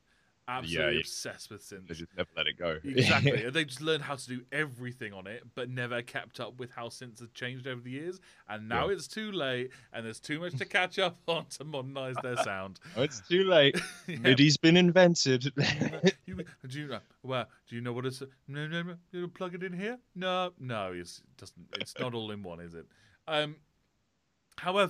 However, you can absolutely see it like a progression to the more modern styles of songwriting. So where you like use fewer chords and keys to do the same amount of like musical heavy lifting that you had in the 80s. And I think like for a while, I could imagine for a while that synths kind of hurt the reputation of musicians who use them because like maybe it felt almost like being lazy, or so you'd use more complex chords and progressions and tonal changes to say, hey, I'm not a hack. I know what the fuck I'm doing. I am a fucking musician just because I'm letting a lot of stuff do a lot of heavy lifting for me, you know? Well, yeah, I mean, so what I was in fact the music, the synthiness and the drums were the main reason that it's stuck out to me so much. But really, it's not even that. It's because I've been keeping an ear out for songs that I might want to try, like live looping. And this would be perfect for that. Yeah, absolutely perfect. And it's such, and the lyrics as well. Yeah, like wicked. I don't like, and it's not even about fuck you, Christianity. It's just these lyrics are good, man. I started off not liking the lyrics. Now that we've gone into the lyrics together, I have a better appreciation for them because I am one of those dickheads that don't really pay much attention to the lyrics. I sort of half hear phrases and then make assumptions about the lyrics. I am that guy. I guess a lot of people do that. Yeah, like I didn't like the lyrics for the track, but I did love the musicianship and how simple yet effective it is. Like there's not a lot going on. It is catchy, and I would say it doesn't necessarily need to be a lot. but like the drums and the EQ changes in the first verse are doing a lot to keep me interested. And the harmony on John the Revelator is just really fun. So nice. It's cool, isn't it? Like it's simple. It's not trying to be anything. It's not. It's just a fun 80s pop harmony, and it's perfectly placed. The dissonant change halfway through the song is like it's very surprising. It's very jarring, and it is a shame that not more is done with it. Like I found like a solo of some kind. Well, I was thinking of like you could have used it to modulate to another part of the song, to something different from the rest of the song. But it feels like it's literally just being used to make sure we don't get bored as a listener, because like it's the equivalent of a big bowl of chips with the side of sauce. Like chips are great, they're comforting, and you know what you're getting, and they're crispy and they're fluffy, and like, but you absolutely are at some point going to want to dip a chip in the sauce, because otherwise you aren't going to be finishing that shit. You know? Yeah. But then, like, it does go back to the status quo, and we end up with the same sort of thing it starts on. However, I did go back and I listened again, not for like a double take of I can't believe that shit. Despite what I said, God damn, it's an addictive track. Nice. It's an addictive track. It's good. I like it, and I could listen to it loads of times. And I realised after the second or third listening of it, it's almost an exercise in intelligent laziness. So it's a copy and paste track where the same thing happens over and over again. You begin and end the track with something different. So like then you have another different thing in the middle of it, and then you sprinkle some fun things around. So in fact, maybe the chips analogy is actually an incorrect analogy. It's more like nachos. So, like, every bite is exactly the same thing, but occasionally you get some spice, some creaminess, some zing. And that's enough to keep you wanting to go back for more of what is actually just very boring corn tortilla chips. No, this is a really good track, and an excellent addition to the playlist. Well. What a shining review. So you can read you can listen to those on the playlist. But now I think, Lawrence, we've got something less favourable. Yeah. So there's a sort of flip of this section. So songs that we can't get enough of to songs that didn't get enough love, which we don't really do.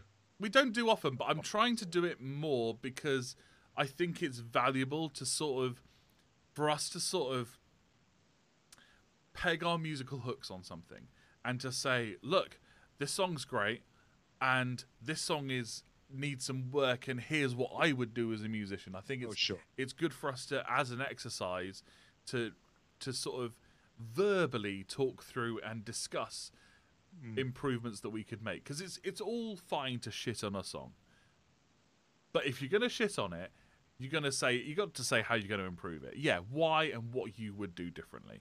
Because it might be that what you do differently would be fucking worse, you dickhead. So Amber Lynn released. Can I first off say I'm a fan. I am a fan of Amber Lynn.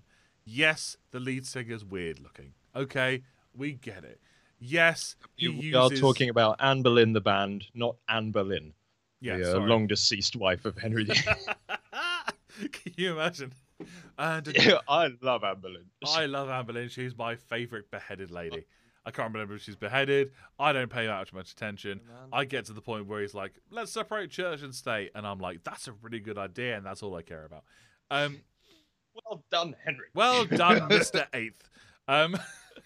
So yeah, I'm a fan of Anne Boleyn. Yeah, they use do as a lyric way too much, but I can get behind their music. I think that some of their, not necessarily some of their albums, but some of their songs pack a massive punch, and I like them. And I don't necessarily. Maybe I think that sometimes they would do better having a different singer. But as a band, I can get behind them, and I think they're fine. This song, however, this song has disappeared, and I thought it was a new release. Turns out it's not. Turns out it sounds like it's a live recording of one of their streamed gigs. Now, a lot of bands in lockdown have been doing various iterations of streamed gigs. My favourite so far has been the Hives, who literally would play a set at the same time local time, just moving the local time around the world. So they were doing a world tour. But if you got tickets to see them, it would be at your country's local time. So that was really cool. And what Anne Boleyn have been doing is they've been doing the sort of, I think this is very much localized to like Florida bands, because Under Oath, who's from Tampa, Florida, and Anne Boleyn, who are from Tampa, Florida, did exactly the same thing, where they just took one of their old albums and did a live replay of it. And this must be from that. However, oh boy, the mixing is fucking awful. Like, I think it's just that the whole thing is a bit lackluster. It's, I don't know what went wrong. I don't know what went wrong. Like they've always had, like, don't get me wrong, they've always had questionable mixing when it comes to their albums. Like they make some decisions that I would have made 6 months ago. But I'm 6 months older now, and they have a lot more experience than me, so I don't know why they're making those decisions. But so from a mixing point of view, the drums are the only thing you can hear. Like, it's just drums, and they are almost distorted. That's how loud they are. They sound like they're almost clipping. It does sound like they've had to put a limiter on the drums just to stop them from doing it. And that limiter has not done them any favors. So I don't know whether it's to do with the mic placement, because when you're doing a live, because essentially you're doing live recording, but for a not live track, or the other way around. I can't remember what it is. It's a weird process. So,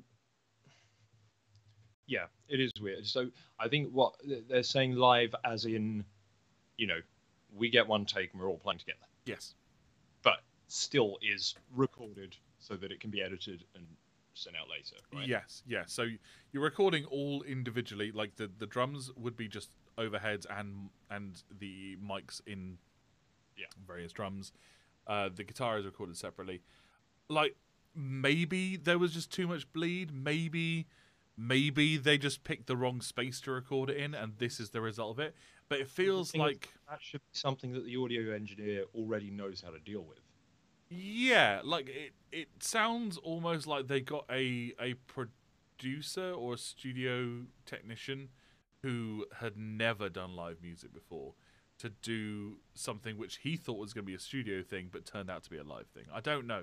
This is one of those situations where, like, going to a plane analogy again, a plane does not fall out of the sky because one thing goes wrong. A plane falls out of the sky because lots of things in sequence go wrong. And I think this is one of those situations. Yeah. But you can't even hear the lyrics. You don't know what's being sung. You can barely hear the rhythm guitar. The bass is just overwhelmed by the drums. It hurts to listen to. Like, literally, it hurts my head and ears to listen to it. I have to turn it down, which is weird because I can normally cope with quite loud sounds. Although I am absolutely, if I start gigging, I'm gonna have to wear earplugs because I can't be dealing with that shit. Have you seen Sound of Metal? Sound of Metal? No. It's I think it's on Netflix. Or on Amazon. I can't remember. But it's a movie about a metal drummer played by Riz Ahmed, better known as the villain from Venom, or can't think of any others. But it's about a heavy metal drummer who loses his hearing, and it's about the journey he goes on how that affects him as a human being to lose his hearing. It's not about him, how it affects him losing the ability to drum. It's about how it affects his life and his search for his hearing. I haven't watched it, but I've watched like a breakdown of it, and I've watched it. Won an Oscar for sound design, because they use really, really, really, really intuitive and interesting techniques to record the sound in the movie to make it as close to experiencing deafness for the listener as possible. It's really, really interesting. But I'm worried that this track is going to cause me to go deaf. Well, Just so tea in my eye. well, so Paper Tigers, the album was just New Surrender. Okay. So it's just that album. I They find recorded it again. I and they put find it out. weird that they've renamed their albums for the live version. Like, Yeah. I, Well, I mean, possibly Paper Tigers is the name of the show, and their set list in that show was just the set list for New Surrender. yeah, I can That's how they understand it. get around it. I can understand it, like, but I still don't get it. You know what I mean? Yeah, I think it's a bit. I think it's effectively re-releasing an album. Yeah. Just because this is the way that you can make money right now. And don't get me wrong, I'm okay with the idea of re-releasing a live version of an album. I think that's fine. I don't think I have an issue with anything that they're doing as a band. It's just the recording techniques for this I'm questioning. Well, I never. Yeah, the thing is, Anberlin is one of those bands that I know a lot of. Yeah. Just because I dated someone who loved them, and I've heard all of their songs to my knowledge, Mm-hmm. and for the most part, they're just sort of fine. But there is the occasional, like there are bits in a song that you listen to every now and then where there's just something nice in there. Like it's like one harmony or one little like break of silence that lasts for a beat but is in just the right place and shit. Yeah. There, like Anberlin has got a couple of things like that that I just really love, and so there are these songs that are like, what's it called? We're on the same side in the same war. Oh, I'm less au fait with Amberlin than you are, because I listened to their old stuff, and I listened to Blueprints for Future Homes is Norma Jean. Don't Never Make Friendship Personal, that album, and Cities and Dark as the Way, Light as the Place, and that's kind of where I dropped off, because Cities was a great album. It was way overproduced though, and I still love it as an album. But I can appreciate the fact that it is an overproduced album. It is very difficult to recreate that sound live. So you have more of an experience there. But well, anyway, I think just what you're singing. I was going to say, if you knew the song, then I think it's from Dark as the Way, Light as the Place. But yeah. Okay. Yeah. Well, either way, it's just they've got this odd little bit in their songs that I'm just like, but for the most part, I feel like they're all right. Yeah. I don't go nuts for them. Mr. Magic Monkey Man. Oh, I just replied to it. Carry on. Yeah. Okay.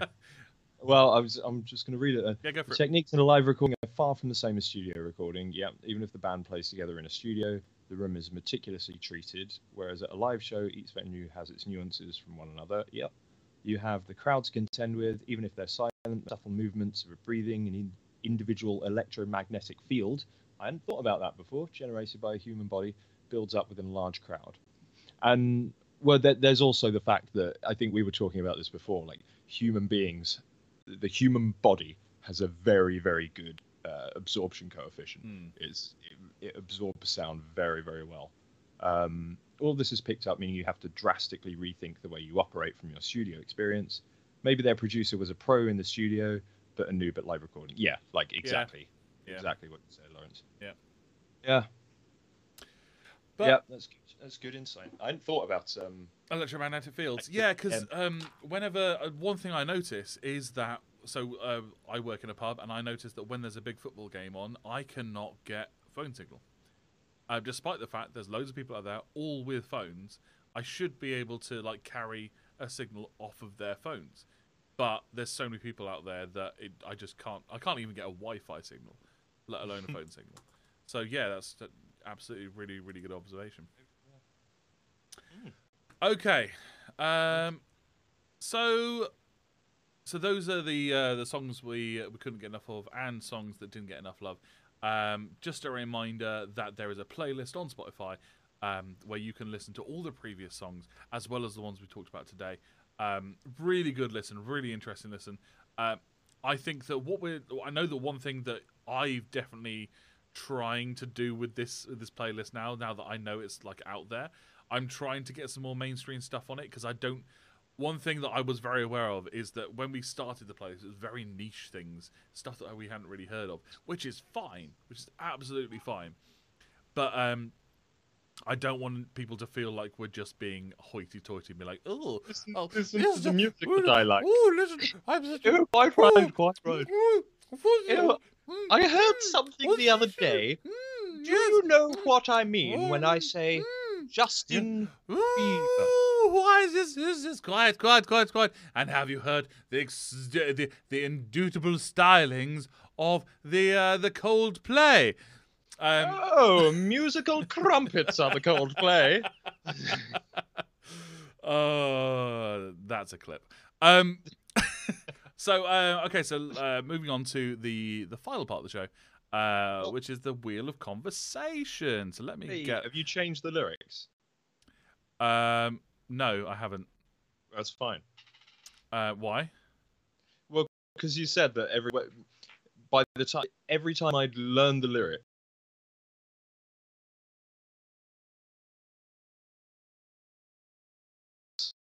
Yeah, I did say that. I can't remember why I didn't. I think it's because I just didn't. Last 5 seconds, and it is pretty easy to remember. It's just a pain in the ass.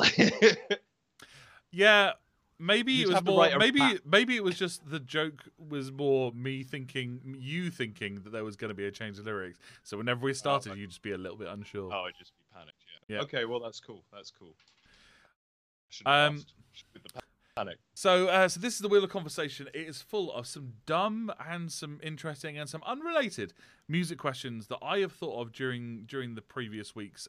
Some stuff that I just had random thoughts, and I'm like, I don't know the answer to that, and I don't really want to Random look it up. thoughts like, if I was presented with 6 different musical artists and had shag one, marry the other, and kill the other. Oh, Well, that reminds me, I need to generate some artists just in case that comes up. So everyone's gonna see the inner workings of what's going on right now, and the stream might tank. So before we do anything, Random Baz Musicians, get that going right now. I literally I go to randomlists.com. Random music quantity 8. Although I've started to realise it keeps bringing up keeps bringing up the same ones that we've had recently. So I'm going to rerun it. Let's see what it does. No, I don't want to click on Billie Eilish. Fuck off.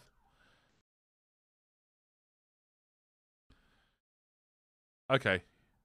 Yeah, this works. Okay, cool. Oh no, we've had a lot of these. It's random bands. I've generated 8 now, so just in case it's all right. So I guess it's time to spin the wheel of conversation. Where is it going to land on? Spin the wheel of conversation. Behold the power of random. Okay. So the instrument. The question we have today is, what is the coolest instrument?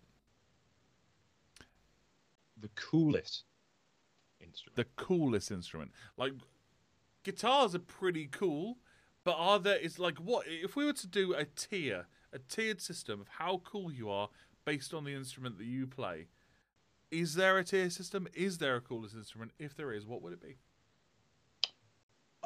So hard. Like a theremin all right, is a cool instrument, but the people who play it, inevitably not cool people. So that's a cool instrument, but it doesn't have a coolness coefficient. Not coefficient. You know what I mean. Correlation. That's the one. Thank you. I've been thinking about possibly looking into making a theremin. I would love you to make a theremin for a very, very simple reason. I want to record the sound of a theremin turning off and use it in a track. The sound of a theremin turning off. Yeah, it sounds so sick. And I can't find any recordings of it anywhere. Have you heard a theremin being turned off before? Yeah, Matt. Like Matt an analog theremin. An analog theremin, yeah. So Matt, our tutor for university, he showed he had a sound. I can't remember where he got it from, but the sound of a theremin turning off is so cool. Well, speaking of like Foley artistry, I recorded something to use in the album. Do you know the swivel bridge that's near me? The swivel bridge. Yeah. Yes. Yeah. So for the first time ever since I've lived here, I was witness to the bridge being like swiveled. You're not talking about Prince Street Bridge. Yeah. You've seen that happen before. Never seen that happen. I used to work next to it, to be fair. So yeah, you've seen it quite a lot. I've seen it. But I saw it for the first time the other day, and when it closes, the sound is incredible. So I recorded the sound, and I'm gonna use it. I can't. I might need to record it again because it was a windy day and some people were talking, and I can't EQ out all the stuff that I want to EQ out. But I might have to record it again.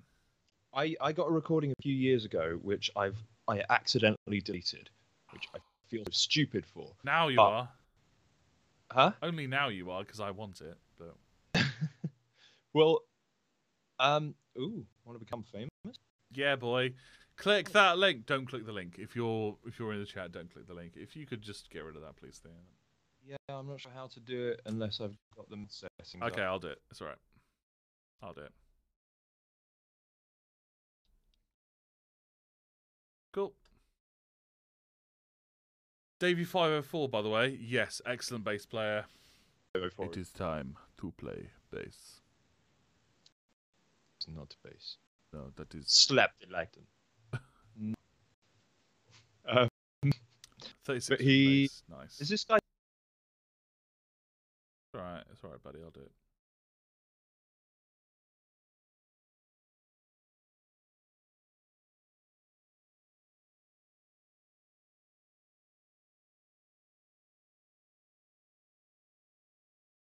What are you saying? Freak at me. I still have the bruises from when Dave does it. He does slap. That so we're talking about... Huh? Plectrum is cheating. Yeah. Plectrum isn't cheating. I think that Plectrum sounds better than playing with your fingers. Depends what you're playing, I guess. It also depends on how well you can play with your fingers, and I can't play very well with my fingers, so I have to use Plectrum. You can get like fuzzy felt Plectrum. I've got one. You've got... Yeah. Oh, it's covered in felt and fuzz. Yeah, I've it's been on my floor for ages, but I've got one. There it is. So thick. It's just extra Plectrum-y now.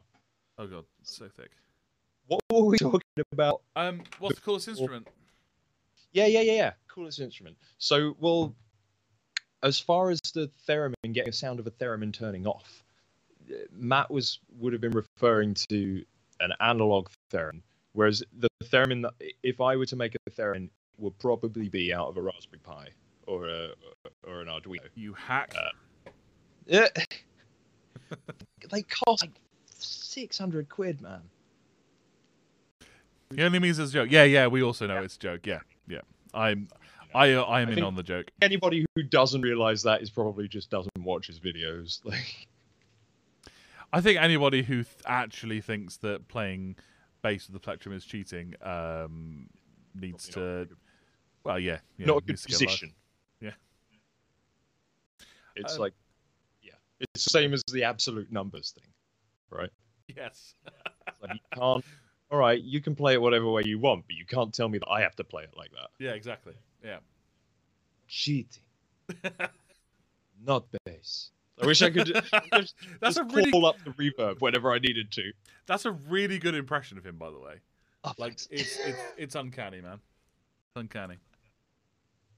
Yeah, coolest instrument, flute. It's not the saxophone. Well, Flute, maybe. I don't know. Jazz flute. you know what? It depends how you play it. I think the see, I want to give this answer, but it's a bit of a dickhead cop out answer, and I'm not sure this is necessarily the coolest instrument.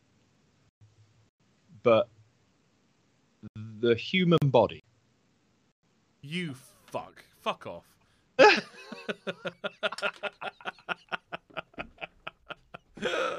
Yeah, carry on. Well, so firstly, like you can like the sounds you can make with your body are not just limited to your mouth, right? Killed Carl. Man. Killed Carl. Um, Sorry, dude. but like so like I am constantly drumming on myself. I'm clicking my fingers. I'm like I use my bones clicking when I'm beatboxing sometimes. Just I know that I need to click something. I'll do it on the beat. With the armpit farts. Who said anything about armpits? Oh god. But yeah, like even just if you can consider like how many different noises you can make just tapping yourself in different places, and like the fact that you can generate tube percussion like that, just by hammering on your head and opening your mouth, you know, like and then on top of that, there's everything that you can do with your voice. Yep. Like your voice gives you more control and more dynamic range than I think almost any instrument that is separate from your body, right? Because if you know exactly how loud you want to be, then you can sing exactly loud. Yeah. And you know, it's like anything. If you learn to use it, then it's hugely powerful.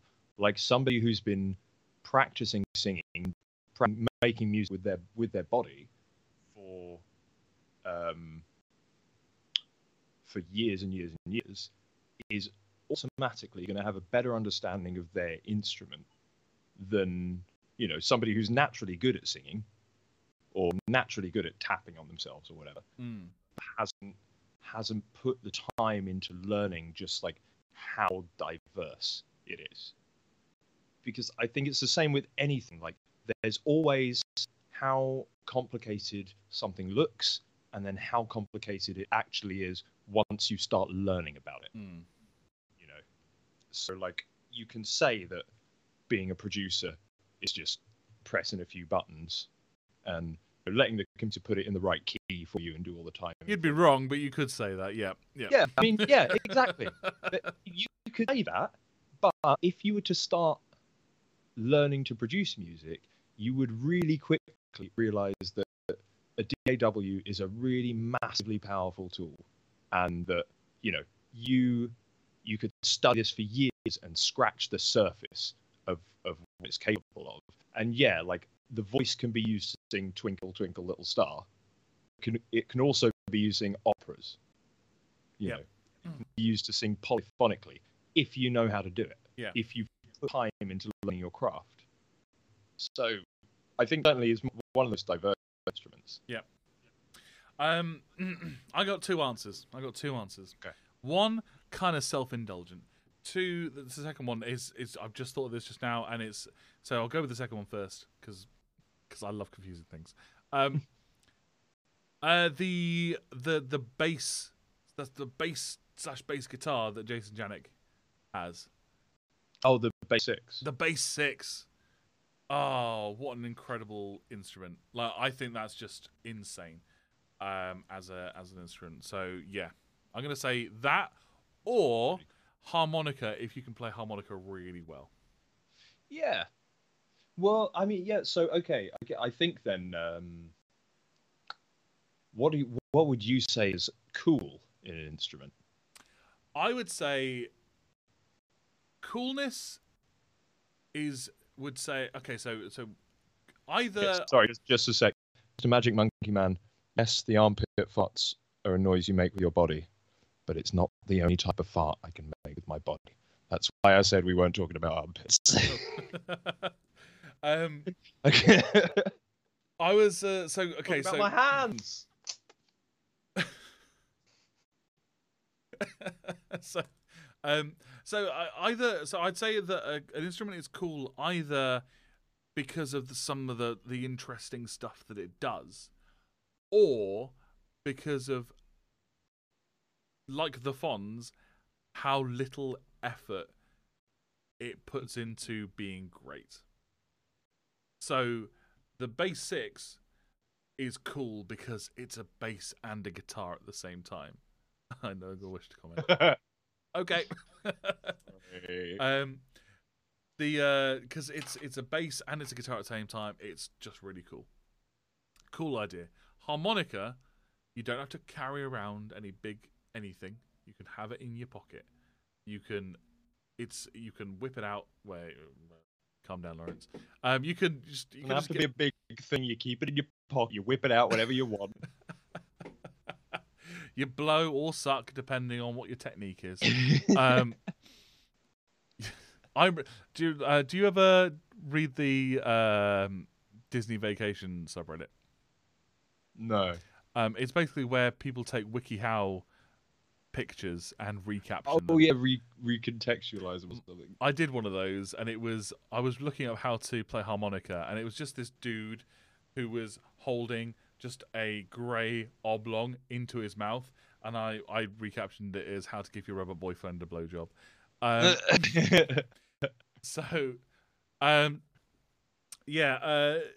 think harmonica, if you can play it well, it's appropriate for a lot of situations. Not every situation, but a lot of situations. And it's tuned, which is great, and it has a very, very specific sound. It's an iconic sound. It's portable, very portable, and I don't know. It's just something very cool about harmonica. Bob Dylan played one. Bob Dylan's cool as fuck. Well, I don't know, man. Chuck Reagan plays one. Chuck Reagan's cool as fuck, even though all he does is fish now. Anybody who plays a harmonica is cool as fuck. You know, I heard Stalin played the harmonica. Cool as fuck. If I could, maybe a kazoo is cooler than a harmonica because it's not limited to key. Yeah, and has a similar sound. Well, this is it. Except if I had two kazoos at the same time, and I could offset each note by a third, that would be a harmonica sound. Yeah. Well, if you had a melodica, that would be a harmonica sound that you could control. So you're cool. You have a melodica. But this is what I'm saying. Because I spoke to you not long after I got this melodica, and it's really cool. I think it's one of the most diverse instruments. And you said, "Oh, really? Do elaborate." And I pointed out that it is this big. That is a keyboard. That is more keys than you've got on your MIDI keyboard. Yep. It is polyphonic or monophonic. It is a harmonica to activate individual reeds. And it's like it needs the expression that you can have with this is just limited to how soft or hard you can blow into it. And so I think this is really, I guess, yeah, and also both it allows you just to make music, man. Both this and your melodica are the size of our respective penises as well, so I haven't got so much white on mine.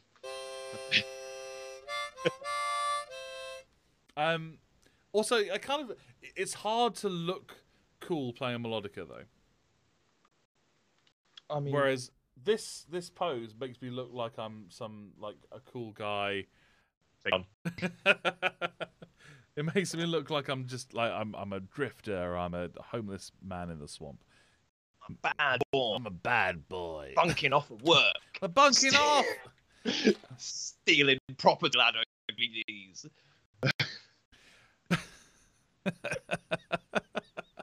Maybe we won't get to the bottom of this, but as far as you're concerned, the coolest instrument is probably your melodica.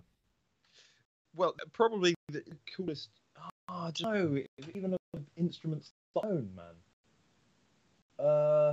Have you got a banjo? I'd like a banjo. I haven't got a banjo. I've got a mandolin.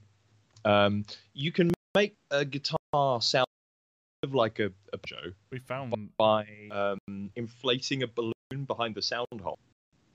I've heard that, and I also heard that a lot of banjo players disagree, but oh, I'm sure a lot of banjo players do disagree. Yeah, a lot of balloonists, however, agree. A lot of clowns agree. A lot of clowns agree. A lot of banjo players disagree. You know, across a balloon poodle that I made sounded exactly like a banjo. No, it'd be the other way around.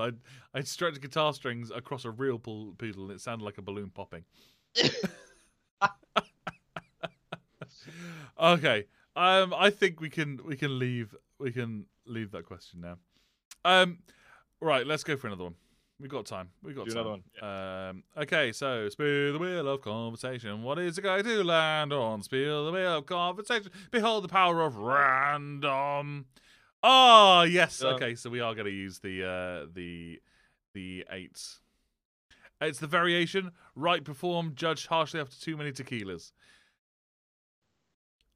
This is the same one we did last week. But this time the artists are Foo Fighters. I'm going to write this down because I'm going to have to close the screen in a minute. So, Foo Fighters.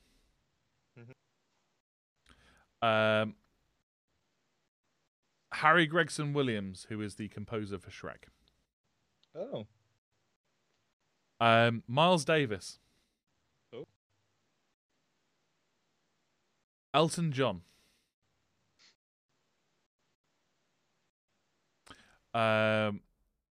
J. Cole. That's spelled J. Cole, C-O-L-E. Casey Musgraves. Billie Eilish again. Billie Eilish is in every single one of these. Yeah. The Brits is rigged. And Cheap Trick.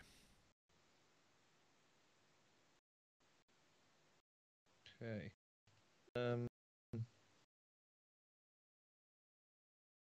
J. Cole is a very good rapper. Okay. Who is female singer-songwriter, also pretty good. Okay. And who is Cheap Trick? Cheap Trick did Surrender. That Mommy's alright, Daddy's alright, they just seem a little weird. Surrender, surrender. Yeah, maybe. Yeah. Right. And so our choice is perform a song by them. So you get to write a song for them. They get to perform one of your songs. Sorry. What was it again? Perform, judge harshly after too many tequilas. So I write. You write a song. They write a song for you. They perform one of your songs, or they judge you harshly after having too many tequilas, and anyone who's not involved gets to watch. Okay. So who do I want to write a song for me? I think I would like Billie Eilish to write a song for me. See, I don't like Billie Eilish's lyrics. The production is great. Don't like. I think I gave the same answer last time we did this because Billie Eilish came up last time as well. But I think that Billie Eilish and my style go well together nicely because I do the sort of self-deprecating, slightly folky but mostly emo rock, questioning stuff. Lyrics. I think that her lyrics could go well with my style. So I think I'm going to pick Billie Eilish Is to it- write. What was the second one? Harry something Williams? Harry Gregson Williams. Which one's he? He wrote the Shrek music. Yeah, you said so. Okay.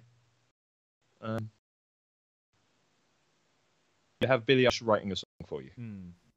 I think I'd like to have Elton John covering one of my songs. Yeah. Because then you know you'd made it, man. If Elton John covers one of your songs, you fucking made it. Which song? Which song? I think Elton John would probably do well at covering The Great Arcade, which is the one that I wrote about my dad and my fear of death. Just because it's got the best lyrics in, and I think that if I want Elton John to cover one of my songs, it's got to be the one with the best lyrics. You know what? I would like to see Foo Fighters cover one of your songs. Yeah, yeah, yeah. Someone posted a Facebook post the other day of what is the most overrated band, and someone said Foo Fighters. I'm like, I think they're rated just about right. I think maybe in the noughties they were overrated, but now they've fallen off popularity enough. I would still say the most overrated band is the Beatles. Absolutely. Yeah. Sorry, carry on. I went off topic there. Foo Fighters performing one of my songs would be really interesting, because can you imagine just that screechy, especially if it was something like Meant to Be the Sun, where it's just that hard. You're meant to know the gospel. You're meant to be the sun. That would. You can see Grohl with his scrunched face singing it as well. Yeah. I think that'd be awesome. But I think that if Elton John were to, I think if Foo Fighters were to cover my song, then the same reason I gave last time, it would be Foo Fighters covering another person's song. It'd be Foo Fighters' version. But if Elton John were to cover one of my songs, I think it would be a homage. It would be like, you've done this song is so good that I would like to rewrite this song. Well, okay. You know what? I think just because you told me that J. Cole is a rapper, sorry. Yep. I feel like I want him to write a song for me. Cool. Yeah. Yeah, that'd be sick. I want him to write a song for me, which I could then rap musically. Well, I think J. Cole is one of those musicians that I think you would pair well with. Like, if you ever got a shot at a collaboration with J. Cole, you guys would do well together. Yeah? Yeah. Sweet. What? Lyrically, or? It's just your sensibilities. Like, he's very sort of anti a lot of stuff, but you're like questioning stuff, and you like to do sort of an odd narrative. And I think that you two together questioning stuff and you doing your interesting narratives, like doing a back and forth between the two of you, sharing verses, would be really cool. That'd be cool. Nice. I'll have to check out J. Cole. In fact, I'm just gonna, every time we do one of these things, I'm just gonna make a point of listening to a song from each of them. Yeah. This is, I realized something, that I spend a lot of time listening to music, loads of time listening to music. But most of the time, I'm either singing to it, or I'm beatboxing, or I'm drumming something. And I've realized that I need to spend more time just shutting the fuck up and listening to music.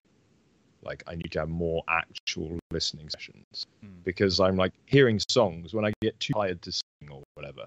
I'm sitting there listening to songs that I know, and I'm hearing, new stuff that after I learned the lyrics, I was just singing over the top of, and I didn't actually get to know the music properly. So, yeah, that's just something I realized about myself last week, and I was like, oh, we have to do something about that.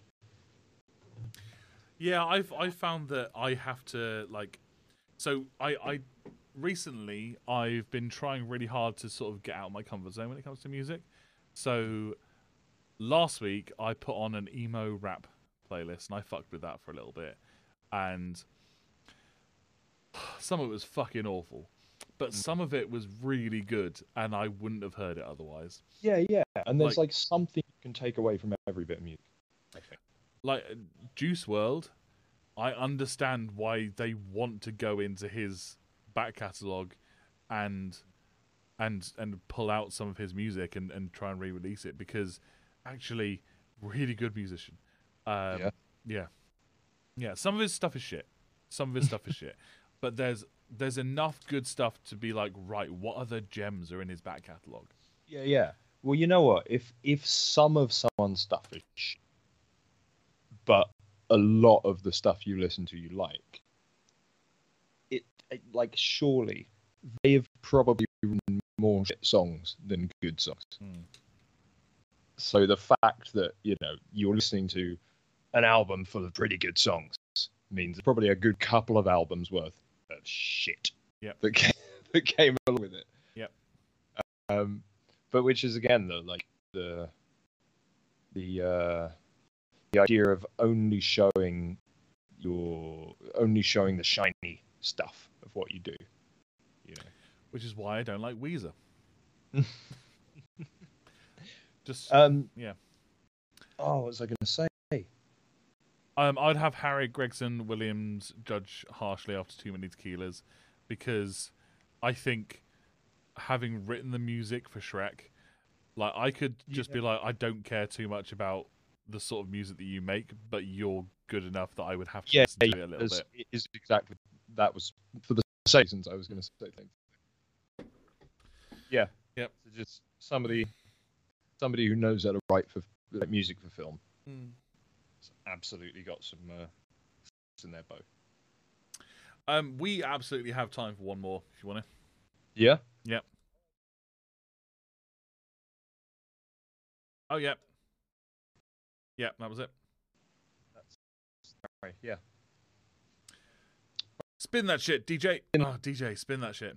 Spin the wheel of conversation. What is it going to land on? Spin the wheel of conversation. Behold the power of random. That's the same one again, so let's try again. Spin the wheel of conversation. What is it going to land on? Spin the wheel of conversation. Behold the power of random. Oh, that's literally just Shag, Marry, Kill again.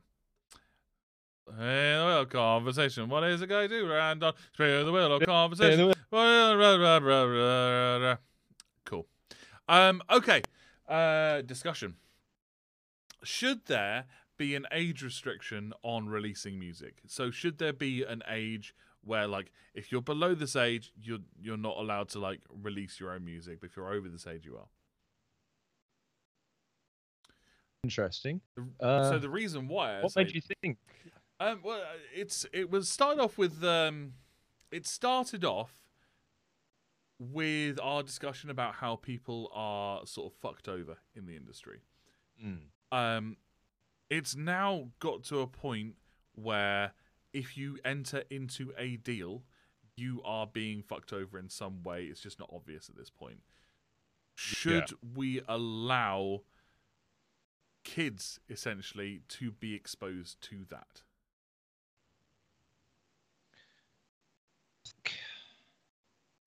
Well, I think you hope that if there is a child artist, that they have a representation, not their mum, but somebody who is versed in legal matters and like contracts, that is on their side. Because like, even if you presented me, a 30-year-old man, with a contract, there's probably shit in there that, well, there's definitely shit in there that I'm not going to understand. There's probably stuff that I'm going to miss or misinterpret, or, you know, loopholes that I don't notice. Like, even things that aren't said can fuck you over. Yeah. You know, oh, we didn't say that we'd do this for you, so we're not going to do it for you.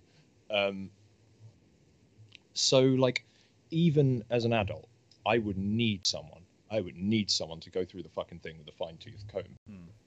And I would hope that it is a requirement for somebody under a certain age to have a competent and educated adult in the room with them for all deals that this person is going to be a part of. I feel like that, if it isn't already, should be legal requirement if you're going to be working with children.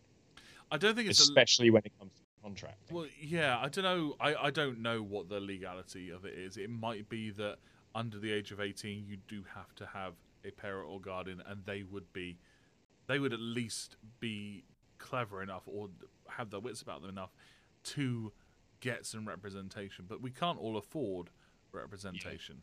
Yeah, you're right.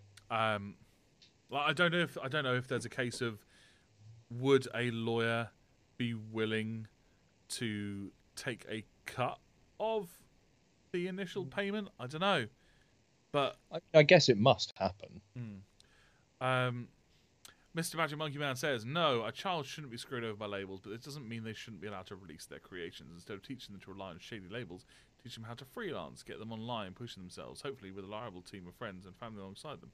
When they're old enough, they can make their own decisions on whether to sign with someone after extensive research. So I think that's a way of going about it. But if a child is offered the opportunity to work with a major label,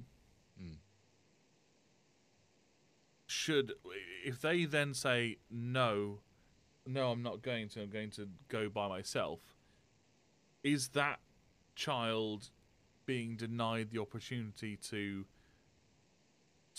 market themselves correctly because they won't have the same opportunities as they had with releasing a label? It's a massive grey area. Yeah, but I mean, it's the. I guess it's the same sort of thing though. As is it fair that a kid with rich parents can afford to do things that a kid without rich parents can do? Yeah. That kid without rich parents can't afford to do. And it's just sort of. And if you're in that position, I mean, if you're a kid who wants to be a big name, if you're a kid who wants a pony, and you have the opportunity to suddenly have rich parents who will buy you a pony, then that's a choice in itself. Like whether that should be something that a child should be able to decide. Because when I picked my GCSE options, I wasn't in a position to be making decisions that important. Yeah. Yeah. So when it comes to record labels, I would at least, because you couldn't even say, even if a lawyer sat down with them and said, look, this contract is going to fuck you over. I feel like possibly, now that I think about it, as long as the carrot of pony is dangled over their head, we're Sony, we can make you big. I think that a lawyer wouldn't just say, hey, it's up to you whether you take this contract, but you're going to get fucked over. I think that a lawyer would just say, we're not taking this. I think that if you have a lawyer, I think that they would just go, no, you're joking. We're not taking this. I think that there's possible. So I'm not entirely sure as to why I had this on the wheel. I'm speculating a little bit, but it could also be the Michael Jackson effect that I'm having. I was wondering about that. Yeah. Yeah. So that if somebody gets too famous too young, what's the likelihood that they'll get fucked up because of it? And I think again that's also to do with sort of you got to kind of read the room on that one. Do I think, I asked the question, what's my opinion? Do I think that children or the people under a certain age should be allowed to release music? I think that everyone should be allowed to release music. Do I think that those people should be protected? I think that under a certain age, there should be safeguards in place to say that no matter what situation you're in, if you're under 18, if you're approached with a record label, you should be allowed to have a lawyer without a contract lawyer should be able to be able to represent that child, and that I don't know who would pay for it. That's the issue. Like, how do you regulate this? Yeah. Is it does every under the age of 18-year-old have the right to a lawyer in all situations? You can imagine though. Yeah, maybe. you can imagine that there will be that there might be some sort of service that if this is something that starts becoming, you know, a thing that is worth paying attention to, because it's happening. That is, you would hope that from that would come an organization of lawyers who are versed in musical contracts, who uh, who make a point of working with young artists, upcoming artists who need help being represented to record labels, and you would hope that they would have something in place whereby they would take a cut. They would take payment after the artists have been paid as a cut for getting them the job. Just looking to it very briefly, that the musicians union will help with that sort of thing. Okay. So you would, like, the first step would be you're a musician, become part of the musicians union. That's something that I haven't done yet. I need to. Yeah. So first step, be part of the musicians union if you're a musician, no matter what age you are, and then if that sort of thing like happens, that's the person who will end up being able to help people through the scenario, provide lawyers, etc. Just reading what Mr. Magic Monkey Man says. Possibly, but the child's excitement may cloud their judgment. I can't reveal too much, but later my plan is going to be able to help with cheap access to recording equipment in classrooms. I'll allow anyone to work with me, but my focus will be on the less fortunate, helping them how to become self-sufficient and very confident in their own selves. If the child signs too early, and a lawyer won't help. Even mum and dad may not be able to understand the legal speak enough to protect their child from endless screw-overs. If a lawyer can't help, sure, that may be a solution, but the idea they'll just refuse. I'd want to make sure my child knew his or her options, including alternate routes, and help them learn the dangers and get into an age where they can make an educated decision for themselves. And yes, in hindsight, I also need to look at the musicians union. Yeah, I think that a lot of what we've talked about, like in the chat and between you and I think a lot of that is solved by going through the musicians union. Like, I keep forgetting that unions are a thing, and they're a powerful thing. Like, if you're getting screwed over by your workplace, no matter what your work is, if you're part of a union, that has a tremendous amount of power and can scare lawyers, producers, recording contracts, executives, and even people in the industries that we're working in on a daily basis. Just saying I'm part of a union can scare the fuck out of them. So yeah, so clearly they have power. Okay, well, I think that for the most part we've covered a lot of what we're planning on talking about today. Bang on 3 o'clock. Like, I don't have to be anywhere this time, so I could go on. I could keep going on, but we have pretty much run the course of the show today. So thank you very much, Theo, for joining me. Do you want to do any shout-outs, any plugs? Yeah. So I'm Theo Dehaney. You can find me at Theo Dehaney Music on Instagram. I will have this evening uploaded a video to YouTube, which will be then followed by a multiple part series. So it's an acoustic song, and I'm making it into a studio version, which I will be documenting and putting onto YouTube. So tune into that. So what YouTube channel is that? So that is Theo Dehaney. So just without the music bit. Yeah. At the top. So Theo Dehaney for your YouTube, Theo Dehaney Music for Instagram. Monkey Man, thank you for coming, bud. I'll try and be here more often. Might set aside the Thursdays for it and move my practice time. Yeah, it's good to have you here, man. It's interesting to get some comments in the chat. Like, we can go with just ourselves. We can go with comments in the chat. We're also figuring out the flow of the show, and some of it might work, some of it might not. So, thank you very much for joining me, dude. My name is Lawrence Hobbs. I am a amateur musician, producer, etc. More of a musician than a producer, to be fair. I'm learning all the production stuff. If you're watching on YouTube, then you can join us live next time on Twitch.tv. We're live right now, right this very second.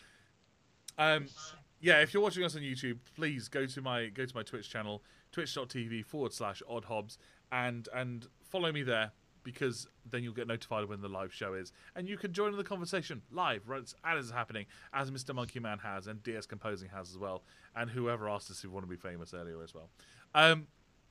If you're watching on Twitch, well, you can find old episodes of the show and some old streams of my music creation process on YouTube. If you go to Lawrence Hobbs, then so it's, if you're on YouTube, you can do all of this. If you're on Twitch, step 1, go to YouTube. Step 2, follow above. Yeah, it's a circular thing. Do you want to cook this from frozen? Okay, first defrost it and then cook it from chilled. Yeah. If you're watching on YouTube, go to my Twitch and follow. If you're watching on Twitch, go to my YouTube and subscribe. That's all I'm saying. If you would like to hear some of my music, then I'm on Spotify, Lawrence Hobbs. I have an EP called "Leave Me for Worms, Don't Leave Me for Dead," which is I grow more fond of it the more I listen to it. It's not the best EP in the world, but it does the job. It's like having an ugly baby. It's like having an ugly baby that's really good at the fiddle. Like, you're like, oh my god, that baby's ugly, but boy, can he play the frickin' fiddle. Webzy996, thank you very, very much for the follow, my friend. We are coming to the end of the show, but please join us. I have a feeling that this might be Mr. Tom Webb, and if it is, I'm sorry you caught us at the end of the show. But thank you again, everyone, for joining us today. I hope you have an amazing afternoon, amazing evening, an amazing weekend. And if I don't see you during the week, I will definitely see you next Thursday at midday until 3. And without further ado, Oh, I don't have an end screen. Oh, I'm still going, man. My end screen's disappeared. Hold on. Hurry. Hold on, dude. I need to create the end screen. Oh, you're like, shut up so I can concentrate. Yeah, I need to create the end screen. So hold on. You'll see everything go blank, okay? Oh no, there it is. Oh no, I'm in it. There we go. Okay. So let's try that again, shall we? Let's try getting to the end of things again. Let me help. Slap it. Slap like. Okay. Right. Without further ado, go.